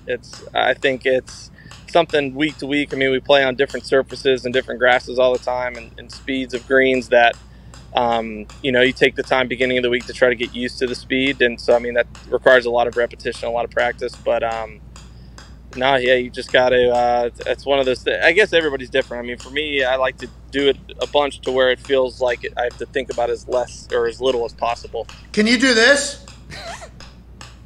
I can do that, yeah. Really? You and me both. What's that mean? What does that mean? You tell me, man. That net's working. Yeah, it is. See how good that net's working. I need to get out there on the grass. Last question for you here, and I can't thank you enough. Connor, go ahead, pal. Yeah, JT, how do you feel about the move the needle bonus? Is that something you think that's helped like grow the game, or do you think that people run into the whole acting like how they think they should be or how people would like? It's a good question. I think the premise of it is good. I mean, it's hard. I can't win in this situation because like I was in the top 10, so clearly everyone's going to think, yeah, obviously you think it's a good idea. But at the end of the day, I mean, you look at it in any sport. You can cut the number to wherever you want, but there's people that generate revenue versus others. The only difference is those people. You know, the top 5 revenue generators in the NBA, they get top 5 NBA contracts. We don't have contracts. We have to go out and earn our money each week. Cool. And if we don't play well, we don't get that. So this is an opportunity basically as close as the PGA Tour can get to something like that. So they use a system with 5 different categories to basically say, these are the 10 people that have the biggest, most positive impact on the PGA Tour, and this is how they get rewarded. So it's a complex system, and I think it was well thought out. I mean, I'm sure like anything, it's going to take some years of perfecting, but I mean, I got 3.5 million reasons to like it. No, you earned it, pal. You earned those. Don't act like that was a handout. You earned that thing. And I don't want to get you in trouble. I don't want anybody to ever get in trouble on this show. This show is about good vibes. But I did not know that the PGA doesn't have to pay anybody other than the winners. There's no contracts or anything like that. So all your money, all your guaranteed money is just from your sponsors and everything like that. And then you just have to hope that you make it, right? Yeah. The guaranteed money is sponsors, and I mean, other than that, I mean, we're paying our food, we're paying our lodging, we're paying our travel, paying our caddy, everything like that. It's just the other income we have is just based on how well we play that week. So you make a cut. Does that pay? Like, is there a certain payment schedule, like forever? Is there? How is the? Because I'm trying to figure out the business side of it, because it has become a focal point of the conversation with PGA right now. So if you make a cut, and then that obviously duplicates your money. If you don't make the cut, you make no money that week? Yeah, 0. Man, there's some... You lose money because you have a lot of expenses to go to a tournament, right? Yes. It's like Tin Cup, dude, when he's driving an RV. What do you? Let's say you get 50th place in a normal run, just a normal tournament. How much does that usually pay? Probably 30 grand, something like that. Yeah, it's 25 for this tournament. 50? 25. If you don't have a good NetJets deal, that thing, you're spending that and flying there and back. Well, not just NetJets. There's a lot of other plane companies that I would like to put over as well, not just NetJets, although NetJets does have good planes, okay? There's many others out there that have good ones as well. Good. Well, I'm not saying I've not had that experience, but people have said they do have good planes as well. I don't want to dive into that. But anyways, JT, thank you so much for your time, man. I appreciate it. What do you think the chances are? I'm 35. You wished me happy birthday the other day. Thank you for that. I just turned 35. The Champions Tour. Are you guys all going to go play in that? Or are you just going to retire whenever you get older? Because I got a $20 million thing with that guy over there that I can make top 50 in a Champions Tour event someday. But if you all are just going to do that after the PGA, that kind of fucks me a little bit. So you guys are not going to do the Champions Tour, right? That's not something everybody does? Not everybody does it, but I really don't see if you don't continue to hit into a net for 20 years why you couldn't play on the Champions Tour. That's all you needed to know. Bang! Good luck this weekend. That's all you needed. Hey, good luck next weekend, too. You're the man. We appreciate the hell out of you. Thank you, boys, for having me on. Appreciate it. Ladies and gentlemen, Justin Thomas. Roll Tide! Roll Tide! Roll Tide! As you get older, testosterone production begins to naturally decrease in your body. Oh, no. Yes, for the men. Yeah. Shit. It's for the men. Oh, yeah. Now you're a man. But not as much as you used to be. Once were you about to say? Yeah, I was going to say that would be much more educated. Well, that's just Toby Keith, just think of Toby Keith on the brain. I ain't as good as I once was. But I'm as good once as I ever was. That is a banger. Oh, yeah. I don't have as much By the way, I'm banking on that for the halftime field goal thing. Oh, okay. Just one time. I don't think I can train for it because I think my knee will actually blow up if I was to train for it. Need fresh legs. Dial it. So it's like... What did you say, 30 yards? 35 yards. That should I was going to say you can do that in your sleep, I've been making that... I mean, I didn't kick at a young enough age, but I would assume 10-year-old me could have made a 35-yard field goal. Now, with that being said, a lot more power. Don't know where it's going. A lot of miles on those knees. A lot of miles on the knees. Roof closed. Is it a 1-for-1 thing? Yeah, he said no failures, brother. Swing hard. I think so, yeah. I'm fucking going for it, yeah. They better close that fucking roof in the window. What if he fucking puts down the window as I walk out onto the field? Bang, because it makes a big sound when they open the roof and put the window. Bang, bang. That's literally the sound as it's opening. And he fucking opens the roof and the window. $3 million, brother. Good luck. You gotta fucking earn this. He's on his plane. Oh. this morning cutting promos about awaken and open your eyes, stop sleepwalking through life. What a fucking legend that guy. He's on a 737. That plane is incredible. Huge. Incredible. Anyways, your testosterone's going down. You can stop it from doing so. I'll read that later. Much better, I think. Jim Irsay's the man. Welcome back to the show. Shout out to Roman, by the way. GetRoman.com/Pat. Once you turn like 30, most men, testosterone production declines roughly 1% per year. That's not good. Whoa. Yeah, so quick math. You live till you're 130, you're going to have zero testosterone, right? Yeah. Jeez. That's not good. It's not good. 130 is going to be tough. But you could, what's that? 130 is going to be tough. Nah, there was that nun in France, 114 or something. Yeah, but she never had T. You know, we all got T because we're men. It's a man problem. Yeah, but I'm just saying, she beat COVID. She beat COVID. She did. Holy shit, that was early, wasn't it? Remember when that happened? Early. Oh, yeah. Congrats to her. Yeah. She's still doing it? Dog. She is a dog. That nun. Chris Mad Dog Riz says not next. Oh, yeah. What? He's on vacation. Oh, where is he? Everybody seems to be on vacation. I wonder why. There is no horse that isn't already beaten. Oh, yeah. They're all very dead. When's the next actual horse race, like the Preakness or whatever? Who cares? Yeah. I want to know when the Breeders' Cup is. That's the fucking Super Bowl. That's in the fall, The I believe. Kentucky Derby is college football national championship. Yes. Breeders' Cup is the Super Bowl. We need to start talking more about the It's Breeders' not, though. Preakness is in 20 That's days. what he said. That's what TVG Mike said. I mean, it is, but why does the Derby have all of this? Like, why do people care about the Derby? So We don't know. We're starting to wonder that. We just learned this, and we are wondering the same thing. Because It's the Breeders' Cup is during football season. Well, and the Kentucky Derby's kind of like the Rose Bowl. It's like, oh, this is very historical. Pageant. yes. You know what I mean? Pageantry. Pageantry. You know the Rose Bowl, AJ? You know the Rose Bowl, right? Yeah, I never played in it, but I know what it is. Yeah. Oh, man. How come? I don't know. That was like Ohio State's bowl game there for like Yeah. He should have said because I played in a national championship. That's what would have been good. no big deal. But that could have been a national championship back in the day. I thought the one. That's the how they Miami literally. one. That's how they used to do it. They used to just pass that shit around to BCS things. That was wild times. I was out in Tempe by the Fiesta Coyotes Bowl. new arena. Oh yeah, which by the way, definitely going to happen. Well, their ASU one, the pit. That's going to happen. Yeah, I don't know if a new arena's happening out there. They're still trying to find the best piece of property to hopefully buy to where we hopefully start construction within the next 18 to 26 months. Yeah, 2 to 3 years, at least 4 years, maybe in this 5 years, maybe in this college. That team's going to be on the move. Yeah. Stat, Yeah, right? they're going to axe that team. How can you not afford rent, but you can afford a. What about like Portland? Isn't Portland like a good city that should get an NHL team? Yeah. They just got Seattle. It's pretty close. Fuck it. Just send him up to What Manitoba. about Indianapolis? They want to stay in Arizona because of the TV market. They should go back to Quebec, the They Nordiques. should come to Indy. Yep. No, they should go back to Hartford, really. Oh, the Whalers. The Whalers, Ron they wouldn't Francis. stand a chance An against the Indianapolis NHL team would do well, I think. I believe this town would enjoy hockey if it was good. If it was good, I think they would do. Now, just like anything, if you lose, it's going to be tough to get a fan base. Yeah. It's gonna be- Columbus is like, especially when the Blue Jackets are winning, like people are juiced. People, I had no idea were hockey fans. Like they enjoy it. They go a lot. They did Games not win are a fun, lot too. at first. It took them a while. But Yeah, yeah, they yeah. got a passionate fan base now. Yeah, Blue Jackets still kind of stink. But, They're like in a rebuild mode. I heard now. well, For how it's long? expansion team that's 20 now in a years. rebuild mode. I mean, it's not. It's not gonna offend me. Is RJ Umberger playing or not? If RJ Umberger ain't playing, then it ain't worth it. Fucking Torts coaching. Nope. No, they're dead.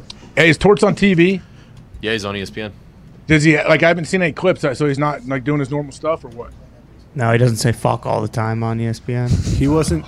He was on last night. Zito. I don't know. He I does don't know what you studio guys are shit. talking about right now. Zito just had a conversation in my ear. You're talking about Torts, I believe. Zito just said, off subject, don't want to go backwards, but they've been playing that baseball game since 1909. Crazy. Bingo. Absolutely crazy. 1909. It's like tradition, like no other, like the Rose Bowl. In the Kentucky Derby. And the Kentucky- Okay, awesome. This is amazing. I take back every bad word I said about it. You know, keep doing it. It's a great event. Keep doing it. Keep wasting time. You know, renting out arenas, stadiums, playing a little baseball, setting your swords aside, bringing out the bats. We need to blow off steam. Yeah, well, if Do that's they ever agree on anything though? Like I don't know the politics world enough, but goddamn, does anything ever happen? You don't always have to hate everybody. I feel maybe like- that's where they get the bills done.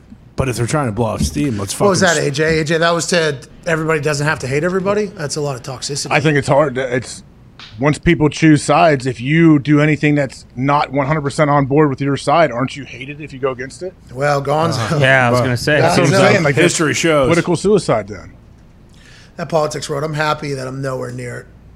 One day, though, I'll have to learn about it. Hell yeah. Will you? Well, we're already pretty well versed now. Well, I think I'm getting in the Champion store first, so I got that on the mind for the next 20 years or so. Go to law school after that. Yeah, try to get a PhD. Read a book. Yep. Sure. You're like the kid, the young kid who talks a lot and is annoying, and his parents say, "Oh, he's going to be a lawyer. He's so good at arguing. This is definitely going to be a lawyer." By the way, thought I was going to be a lawyer. Remember, I'm the first dude in the history of like WVU football to request a tour of law school. Of the law school. Got a tour. Yeah. Dean actually told us, you're the first person to request this. You would not be able to do this with your football schedule. But I'll give you a tour. Sweet. Sounds good. Thank you, man.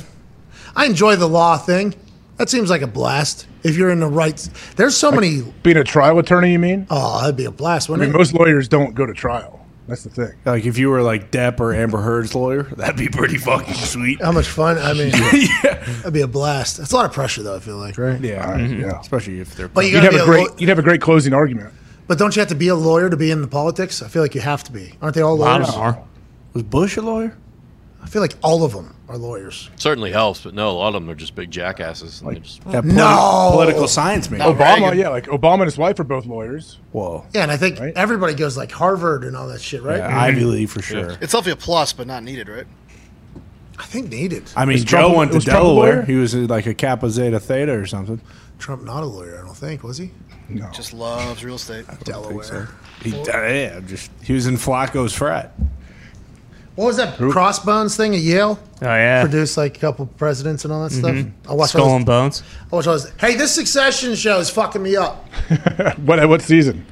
I'm in the second season, but it's fucking me up watching it, knowing like, oh, this is how it actually goes. Like this is a documentary right now. Season 3 is wild. Yeah. I'm pumped for you to get to season 3. Bruce Brown came up to me and I asked a question about a human on the show, and then he goes, "Oh, this is the actual person right here that they're talking about in there." I'm like, "That is exactly the person that they're talking about right there." Then boom, this is this, and then this is the situation. It's like yesterday in the Fox quarterly earning calls. Like thinking of Roman from there, and I said this earlier, but thinking of Roman just spouting out on the conference call in the quarterly earnings about signing Tom Brady to a 10-year, $375 million deal. Just like, yeah, look what we did. We fucking killed it. Stocks, everything's great. And then them having to afterwards go, oh, fuck off. Fucking retract the statement. We got to deny that whole thing. Like that's happening right now live. So it's pretty perfect. Did you get to the wedding yet? It's the end of season 2, I think, no, right? not there yet. Wedding gets good. Oh yeah, the show just the season finales of every season so far. Daddy's little massive moment for Roman in the. What is it? It's 3 seasons thus far, right? Yeah, the most recent one was the 3rd season. When's the next one come? I might be able to play this into literally going right into probably the next season. Probably not till like next May. They got fucked next up. May. They got fucked up by COVID because they film in New York so much. They film. You probably noticed it. Like some of those scenes was when we used to do the show from the World Trade Center. Yes. That lobby is. I've seen them walk through the lobby. Yeah, that was the building we were in. I actually told Sam. I said, "Oh, that's the lobby we walked through the World Trade Center." Yeah. Oh, this is saying this was from 2 days ago, between October and December of this year. Here we go. Let's it's filming right now. Right into it. Yeah. Here we go. Wait, it'll be out or they'll film it then? To arrive. Yeah, so they're filming it right now. That's awesome. Avatar will be 3 around. seasons? Yeah, 3 seasons thus far. That'll be the 4th. Hopefully they'll film 2 at a time. Hopefully we got 2 coming. And don't fucking need not. And I can't. Need not go back to release 1 episode. Oh no, it will be. It will. It will be. Yeah. HBO doesn't give a fuck. They still do that. Come the then fuck on. everyone Apple started talks doing about this. it all week. Yeah. This kind of killed me with Netflix winning is time. the only one that actually. doesn't. Stop watching. Bro, give me half. Are we going back to that? No, we can't. Apple did that with Ted Lasso, and I fucking hate Ted Lasso now. I love Yeah, I Ted don't watch Lasso. it. People heard me talk about Ted Lasso very loudly to a lot of people. I promoted Ted Lasso very loud. I was a big fan. Love this show. Shouldn't be as good as it is. This is unbelievable. Holy fuck. This is maybe one of the best shows I've ever seen. Then they go to season 3 or whatever, and it's 1 episode per week. It's like, get the fuck out of here, okay? Me and Ted need to spend at least 2 hours together. Allow me the option to watch at least 3 episodes of this 30-minute shit. It is easier to do a Succession because it's on during football season. So, it's on Sunday nights. So sometimes you will just kind of get get bogged down with what happens like throughout the week, and you end up getting 2-3 episodes at a time. But it'll be once a week. I might have just went on that because of what happened with Ted Lasso, and I don't want that to continue to happen. But I think it's going to have morning show. I think it's going to do the same thing. Yep. They did. HBO, It's coming back. They love doing their Sunday night primetime releases. I can't stay with any of these shows. I can't stay with them past a few seasons, I feel like. But I can't stay with them if it's fucking week to week. Like, hey, this is 1999. Oh, yeah, I don't watch anything like that. I see it later when I can watch them at once, but still, like, I don't know. I just lose interest in a lot of different shows that I'm really into for a couple seasons, and then I just forget about it. I'm like, I don't care. Wasn't binge watching like the goal of every single platform, and now they're like, nah, let's get rid of that. Fuck it. Too quick. We spend too much money. We don't get enough juice out of it. That's what Netflix like basically created. It feels like they did, and because HBO's been around, they've always done it. Apple, they've started doing it. Netflix is the only one. Apple going back and doing one per week is a problem. Yeah. I don't like it.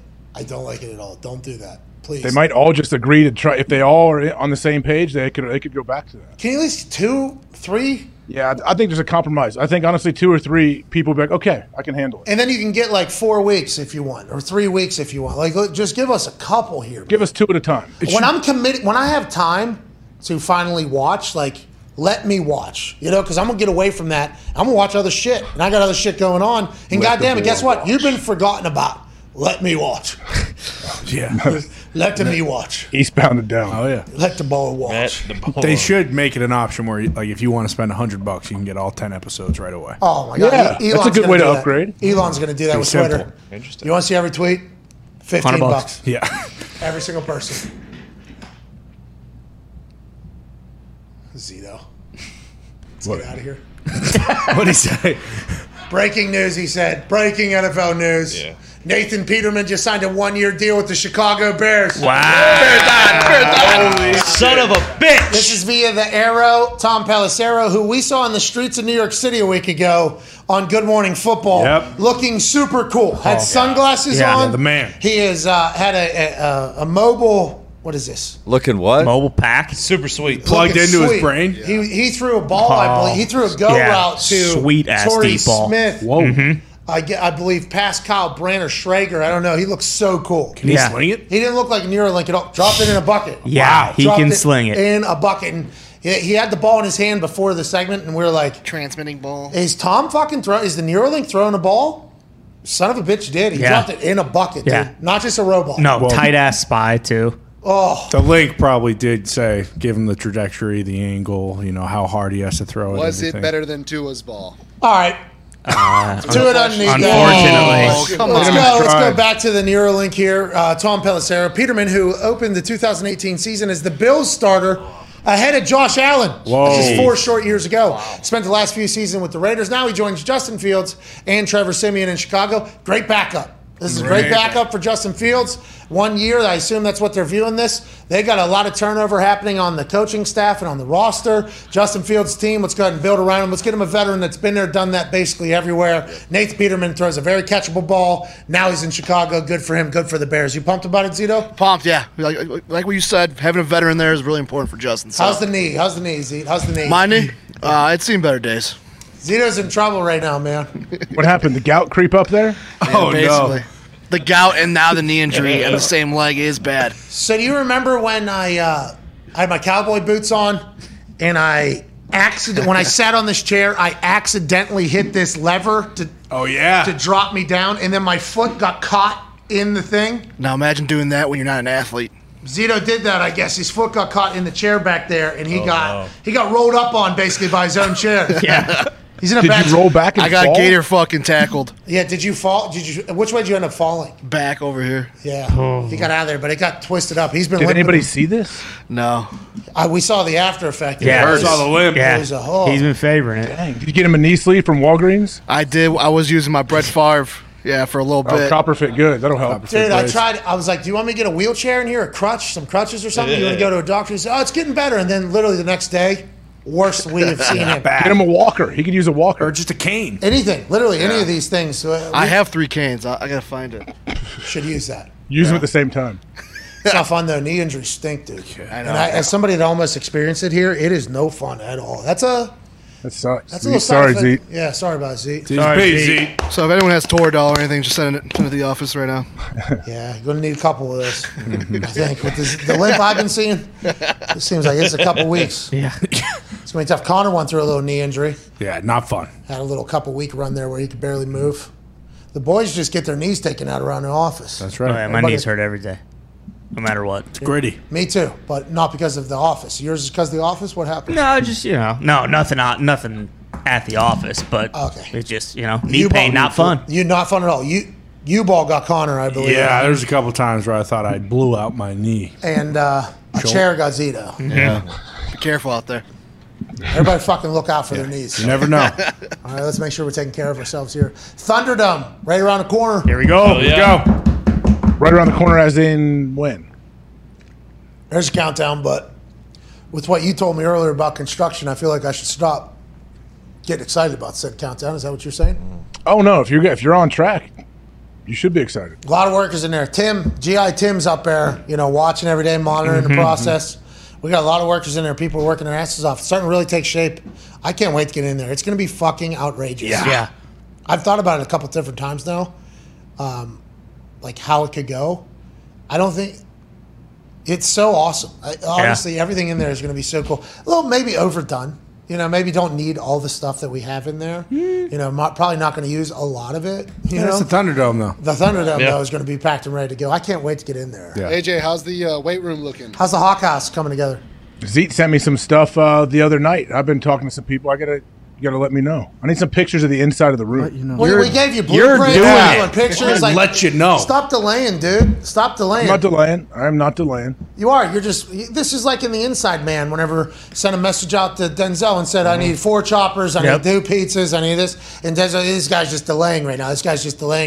Stop delaying, okay? We give you the fucking blueprints. The room is however you want it to be. Come on. However you want it to be. It's going to get a lot of use. The Hawk House. Yeah. Yeah. Getting yoked. Yeah.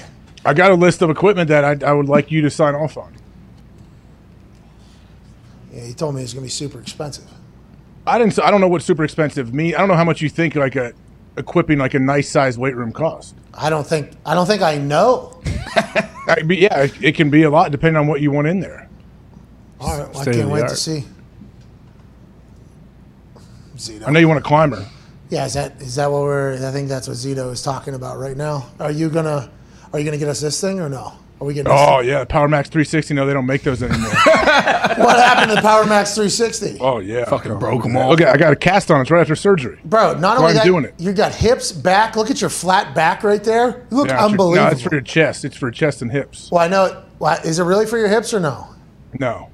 But you have to use your whole body when you're trying to get a certain amount of reps in. Bro, how many workouts? Wait, what did I do? That part's for the hips. You humped the Power Max 360. Where'd you find that? I did not find it. I believe Zito did. I was strapped in because I just had surgery on my wrist. Yeah, well, you were trying to put that thing. Yeah. Is that part of the rehab? You got to have fun with it, man. You got to keep it light. Yeah, let them know. And I think you were doing that maybe because you were utilizing your entire body for the Power Max 360 or whatever. But there at the end, you gave a little couple extra taps there to that thing. Thank you for sending that out. What was that? Where did you find that video? That's a Nick find. Is that a home video from the Hawk House? It was floating around Twitter one day. Somebody had it. Hey, fucking. That's a good one. Yeah, that's a good one. That saved you thousands and thousands of dollars. I have that in my basement now. Really? Equipment, You're the last one. You saw it actually. Hold on. You got on that equipment. You're like, this is sweet. How can I get one? And we went online with Sam instantly trying to get one. Oh yeah, was that the floor model? Was that the actual model from that video that was in your basement? I don't know. My buddy is a trainer guy, had it forever, and then I took it. I got it, and then it's hard to find different ones. I'm sure you can find one now with the reach of this program. I'm sure people have. Is that going to be in the Hawk House? Or I think it has to be. Look, you consummate this thing as a member of the Hawk House here at the end. I think we have the to. end of this. Well, Who put this out? Who filmed it? Well, that's a great question. I mean, You looked right at him. Look at your hair. Look at your hair. Hey. That's awesome, AJ. I'm okay with that out there. You're the best human of all time. Oh my God, the Power Max 360 getting. I think as I just saw it, he realized he was filming me probably. So I'm like, here, you can't Give use him a this, show. but I'm gonna hump the machine. Yeah, give him a show. Smart. Where was that? That was at a D1 Yeah. gym. Do you own those? You were a part owner of those? I remember a lot of guys were part owners of those. Me and Braves and Bob were part of one in Columbus. It's not here anymore. We haven't been. Oh, no. Oh, no. Did you guys sell your shares or get run out of time? No, the building, it's sold. Yeah. Made a nice little profit. I was not a day-to-day person involved in anything. No. No. Who was? General Bob? I worked out there, though. When I was playing, I'd go work out there. It was great. General Bob work out there every single day? That was his place? No. General Bob, Bob's at Ohio State, man. He's not going there. What? He works out at the Ohio State gym? Yeah, he works out with the guys at like 5 in the morning. COVID shut that down a little bit. I think he's back in the weight room with it. I've told you that. Bob's always worked out there. Bob Carpenter was working out with the Ohio State football team right this morning. I think he's back in there after COVID. I don't know if COVID He's back he wasn't in able to there? go for a while. Are you serious right now? And is he like in a group? He's there. I mean, he had his thumbprint and fingerprints and was all over. Yeah, he might even have like a loop. He might have a bag in a locker. I don't know. I think he comes in dressed. I would assume. I mean, This is fuck. Is this not? He gets- Is this not an NIL problem? Yeah. The NCAA needs to investigate this. The guy that saved football, General Bob Carpenter, is working out with all the guys at Ohio State. That has to be a recruiting liability. If you get a chance to learn from fucking General Bob Carpenter in the gym, no wonder he saved football. He was like, "Fuck, I can't work out with my guys if we're not doing football." I need to get back in there and feel the guys. It's selfish. Yeah, That's unbelievable. Is that? he'll run with them. He'll do like run groups. Yeah, Is he trying to get back in the league right now, or is this just for life? he just loves it. No, he loves going out and running like gassers and dominating kids at 38 years old. And like that's Bob. So Ryan Day, right, has to have this conversation with Bob after the keys are kind of handed over from Urban Meyer. Bob's like, hey, me and Urban had a thing where I was able to work out every single morning with every single one of your lift groups and run with them, and it's kind of my thing. Can I still do that? He had to give him the yes, no problem, and then he just has an open door policy to get in there every single morning. I assume. I don't know if he's in there as much anymore, but yeah, I mean, for 20 years solid, he was doing that. Still has a student ID. That's fucking remarkable. He has a student. His No, Buck he's a ID. I don't professor. think he He's a has that. professor ID. Oh yeah, Yeah. He actually might because he's teaching, so he probably does have a Buck ID. This is not normal, right? Like I'm acting as if this isn't normal, but maybe I'm not. This is not a normal. Like this doesn't happen on a regular basis. You mean there was when I was playing there's a couple guys that would come in and work out very consistently that had played there. Really? Yeah, That's awesome, I guess. alumni strong. I think Bob was the longest, like the most tenured guy for sure to do that. Getting a trophy coming up. Bob will get treatment. He'll get STEM. He'll get treatment in the training. I love room. this. Yes, Yeah, for real. Why not? hero. Buckeye for life. Zeno, we got to get you in. We got to get you in one of these local gyms so we can get you in some treatment on that knee.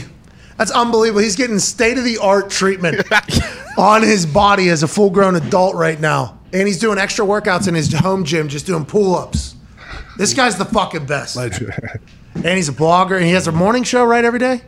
6 to 9 every morning. So he is the authority on Ohio State information around Columbus. This guy's working out with the fucking team this morning. He just goes right into the radio, and he's like, boys are buzzing this morning. Tell you what. I couldn't keep up with the motherfucker. Hey, CJ Stroud, that guy was faster than me this morning. Looks good. Is that what's going on? Is that why Bob's show is so goddamn big, or just because he's electrifying? I mean, if you want to know anything about anyone on Ohio State's roster, Bob has seen everybody up close and personal. But I think he used to be 10 to noon or 10 to 1. He switched to 6 to 9. I don't know how long ago. I think that kind of changed he works out now at home before he goes into the radio at 6. I don't know if he can get into the facility at the Woody We Hayes need to yet. get Bob back in the gym. Yeah. What are the Buckeyes if they're not having Bob in there? every Probably why they morning? lost to Michigan this year. Bingo. Yeah. You're right. Hey, one time we showed up. I don't know if this was Braves pool. Someone had like this pool event where you play pool and you're on a team and all this stuff. So a bunch of players, we all showed up. Outdoor patio thing. This is probably 3 or 4 years ago. Bob wasn't playing. I was done playing. And I showed up with my wife, saw Bob's wife. Oh, hey, what's going on? Where's Bob at? She goes, oh, he was in the 5 o'clock run group, so he'll be here in a little bit. And I was like, 5 o'clock run group for, what do you mean? He was with the Bucks. He was out there grinding with the guys at the run group. He went back, so he worked out in the morning, then went back for the run group at night because it was like Friday. For those that don't know, there's different run groups for different times. You can go in the morning, you can go in the afternoon. There's always a lot of, fallout that comes from either. In the morning, you don't know what you're running. So you have no idea what you're signing up for. But in the afternoon, probably a lot hotter. right? Because it's hotter in the afternoon than it is in the early morning. So you're either rolling the dice early and getting it done with for the day, or you're waiting to hear what you're going to die with, and you go at the end. I was an afternoon guy. I need to know how often, and I was probably out pretty late the evening before. So I'm also sleeping in. Not likely I'm even going to make that workout, but I needed to know. The fact that he is still picking run groups, and his wife is like, all right, he's got a morning run group on Tuesday. He's an afternoon on Wednesday. Then he's back to morning run group on Thursday. And then 5 o'clock run group on Friday to really set off the entire week. That is amazing. How old is General Bob? He's 38. Jesus Christ. This is amazing. Superhuman. Can outlift and outrun a lot of those guys in that facility, too. Dude, it is so hard. The workouts are so hard. The running is what gives you nightmares. That's for me at least. The lifting, I can lift all day long, but the running, that was the hardest thing. So hard. Those college workouts were so hard. I assume because you never know the end. That's the thing too. Like coaches don't want to ever tell you what you're doing. So the whole time you're running, you're like, I'm on the 12th rep of this full gassers we're running. I don't know. I heard maybe we might be doing 22 of these. Coach isn't giving us any info. Like that's another mind game you're doing the whole time. Yeah, I can't do it. I couldn't do it. I had to go in the afternoon. That was a wild part of the football culture. I think it happened in soccer too a little bit. Like if you ask, we'll add. You know, if you ask how much we're because soccer is a big running thing. That's all you do. But as I got older and I started getting like smarter and more in tune with my body and actually thinking about things, I'm like, I operate much better knowing how far the end is. Now, people think I hold back then early and do that whole thing, which goes exactly against why the strength and conditioning people don't. But the fact that Bob's still signing up to do those at the age of 38 is fucking wild to me. He's got to be the most in shape 38-year-old on earth. He's doing a college fucking strength and conditioning program. He'll post just recently. I mean, I don't know how recent, but within the last year or two, he's posted videos running inside the Woody Hayes, running hundreds with a chute on. Yeah, it's awesome. How is he not selected for Titan games? Yeah. Yes. You're right. He was the Titan. Yeah. He would be so good on that too, like the interview post, pre-post, and then during. Someone's got to reach out. He's fucking strapped to the Vertimax. Look at that. Damn. Those knees feel good. He's getting up. That's at the Ohio State. That's Is the this Ohio live State gym? footage? Yeah, is that a live stream? I said it was from 2013, that one, but that's still. What's the new gym look like? Can we look at the new gym? We don't have to have Bobby Carpenter in it. I would just like to see where Bobby Carpenter goes every single I cannot believe this. This is mind-blowing to me. I did not know this happened ever. Oh. This is him as an adult, or is he still in the league at this point? Oh, he's 2013. What year was this? 2013. He's in the league, right? No, he was done by then, I think. Early 30s. Oh, is he a strength Or he just coach? got done. Is he strength coach for the Buckeyes ever? No. Strength liaison. He's had his radio show's been big here for years. I don't know how long, but man.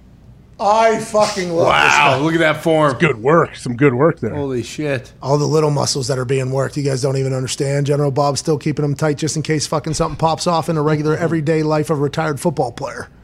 He is fucking ready to go right now if he had to. Does he strap up ever? And play? What do you mean, in practice? Yeah.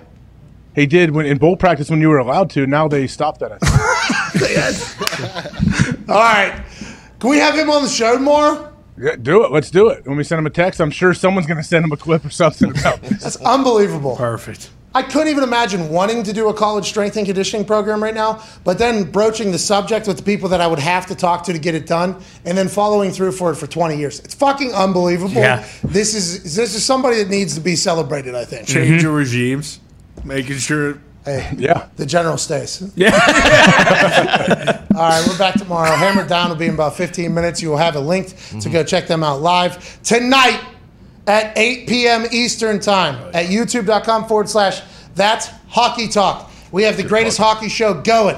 Any guests tonight other than Nicky Moraldo, Gumpy Skates, and Stanley Cup champion Mike Rupper? No, just the lads. We doing a little live watch along for the potential Penguins elimination of the New York Rangers. That could get intense if we're losing. I'll hop in there and yell, give the boys a motivational speech. Fucking Rupper thought we were losing the series, didn't he? Yeah, he did. I'd like to watch live as he has to eat his words. Hell yeah. Fucking Rupper. Who's your team? Avs. How convenient. Yeah. Good squad. Right? Very good squad. Is his kin on that team? Yeah, his kid is on that team. God damn. Their Fuck. goaltending will get them in the end. They don't have a good enough goalie. They just swept the fucking Minnesota Wild. Preds Math is goalie. Preds were decimated coming in. What about Roman Yossi? Is Carrie Underwood's husband still there? Mike They Comrie? might be playing Ham's Big Dick Blues in the second round. That could be trouble for the lunch. Blues are a big team. Nobody wants to see the big teams in the playoffs. Tarasenko? No, Tarasenko's got dangles. He's a ball player. Yeah, he is. We saw a lot of Tarasenko jerseys whenever we were As you should. at that one brunch in St. Louis. Oh, So many. with the DJ booth. Wheelhouse? Wheelhouse. Oh, Shout that out, place. We've been invited by the Wheelhouse folks numerous times to come back. I want to let you know we will. Yeah. love the That Wheelhouse. place is fucking awesome. We will be back. See you there. Recommend Wheelhouse brunch in St. Louis. Yeah. That's the brunch/club, right? Yeah, but the B's and G's were delicious. So good. So, you know what I mean? I've tell never me. wanted 20 beers more in my life. What? We had work to do. Take your dad. Sound more like your father every day. I Mr. Fox, absolute booze bag. will. Legend. Created a hell of an editor, though, and a good guy. Boy, Foxy. Mr. Fox. Thank you, Yeah. Mr. Thank Fox. Thank you, Mr. Fox. Your liver saying thanks as about well. beer It's been time. a hell of a run. Yeah, you probably just cracked one open. 326. Oh, yeah. Hell yeah. 8 hours too late. It's Bush Bavarian. Yeah, hour and a half ago. Oh, Had he's it, baby. Let's go. You deserve it. 20 deep right. That guy deserves it. Yeah. Keep He drinking. actually does. All right, we're out of here. Hammer Down's next. That's Hockey Talk tonight. Can't thank you all enough for joining us. We'll do a giveaway tomorrow. Here we go. Let's think of a cool giveaway for tomorrow, AJ. When General Bob Carpenter's on, we'll give away a workout with the Buckeyes football team. Oh. Does he?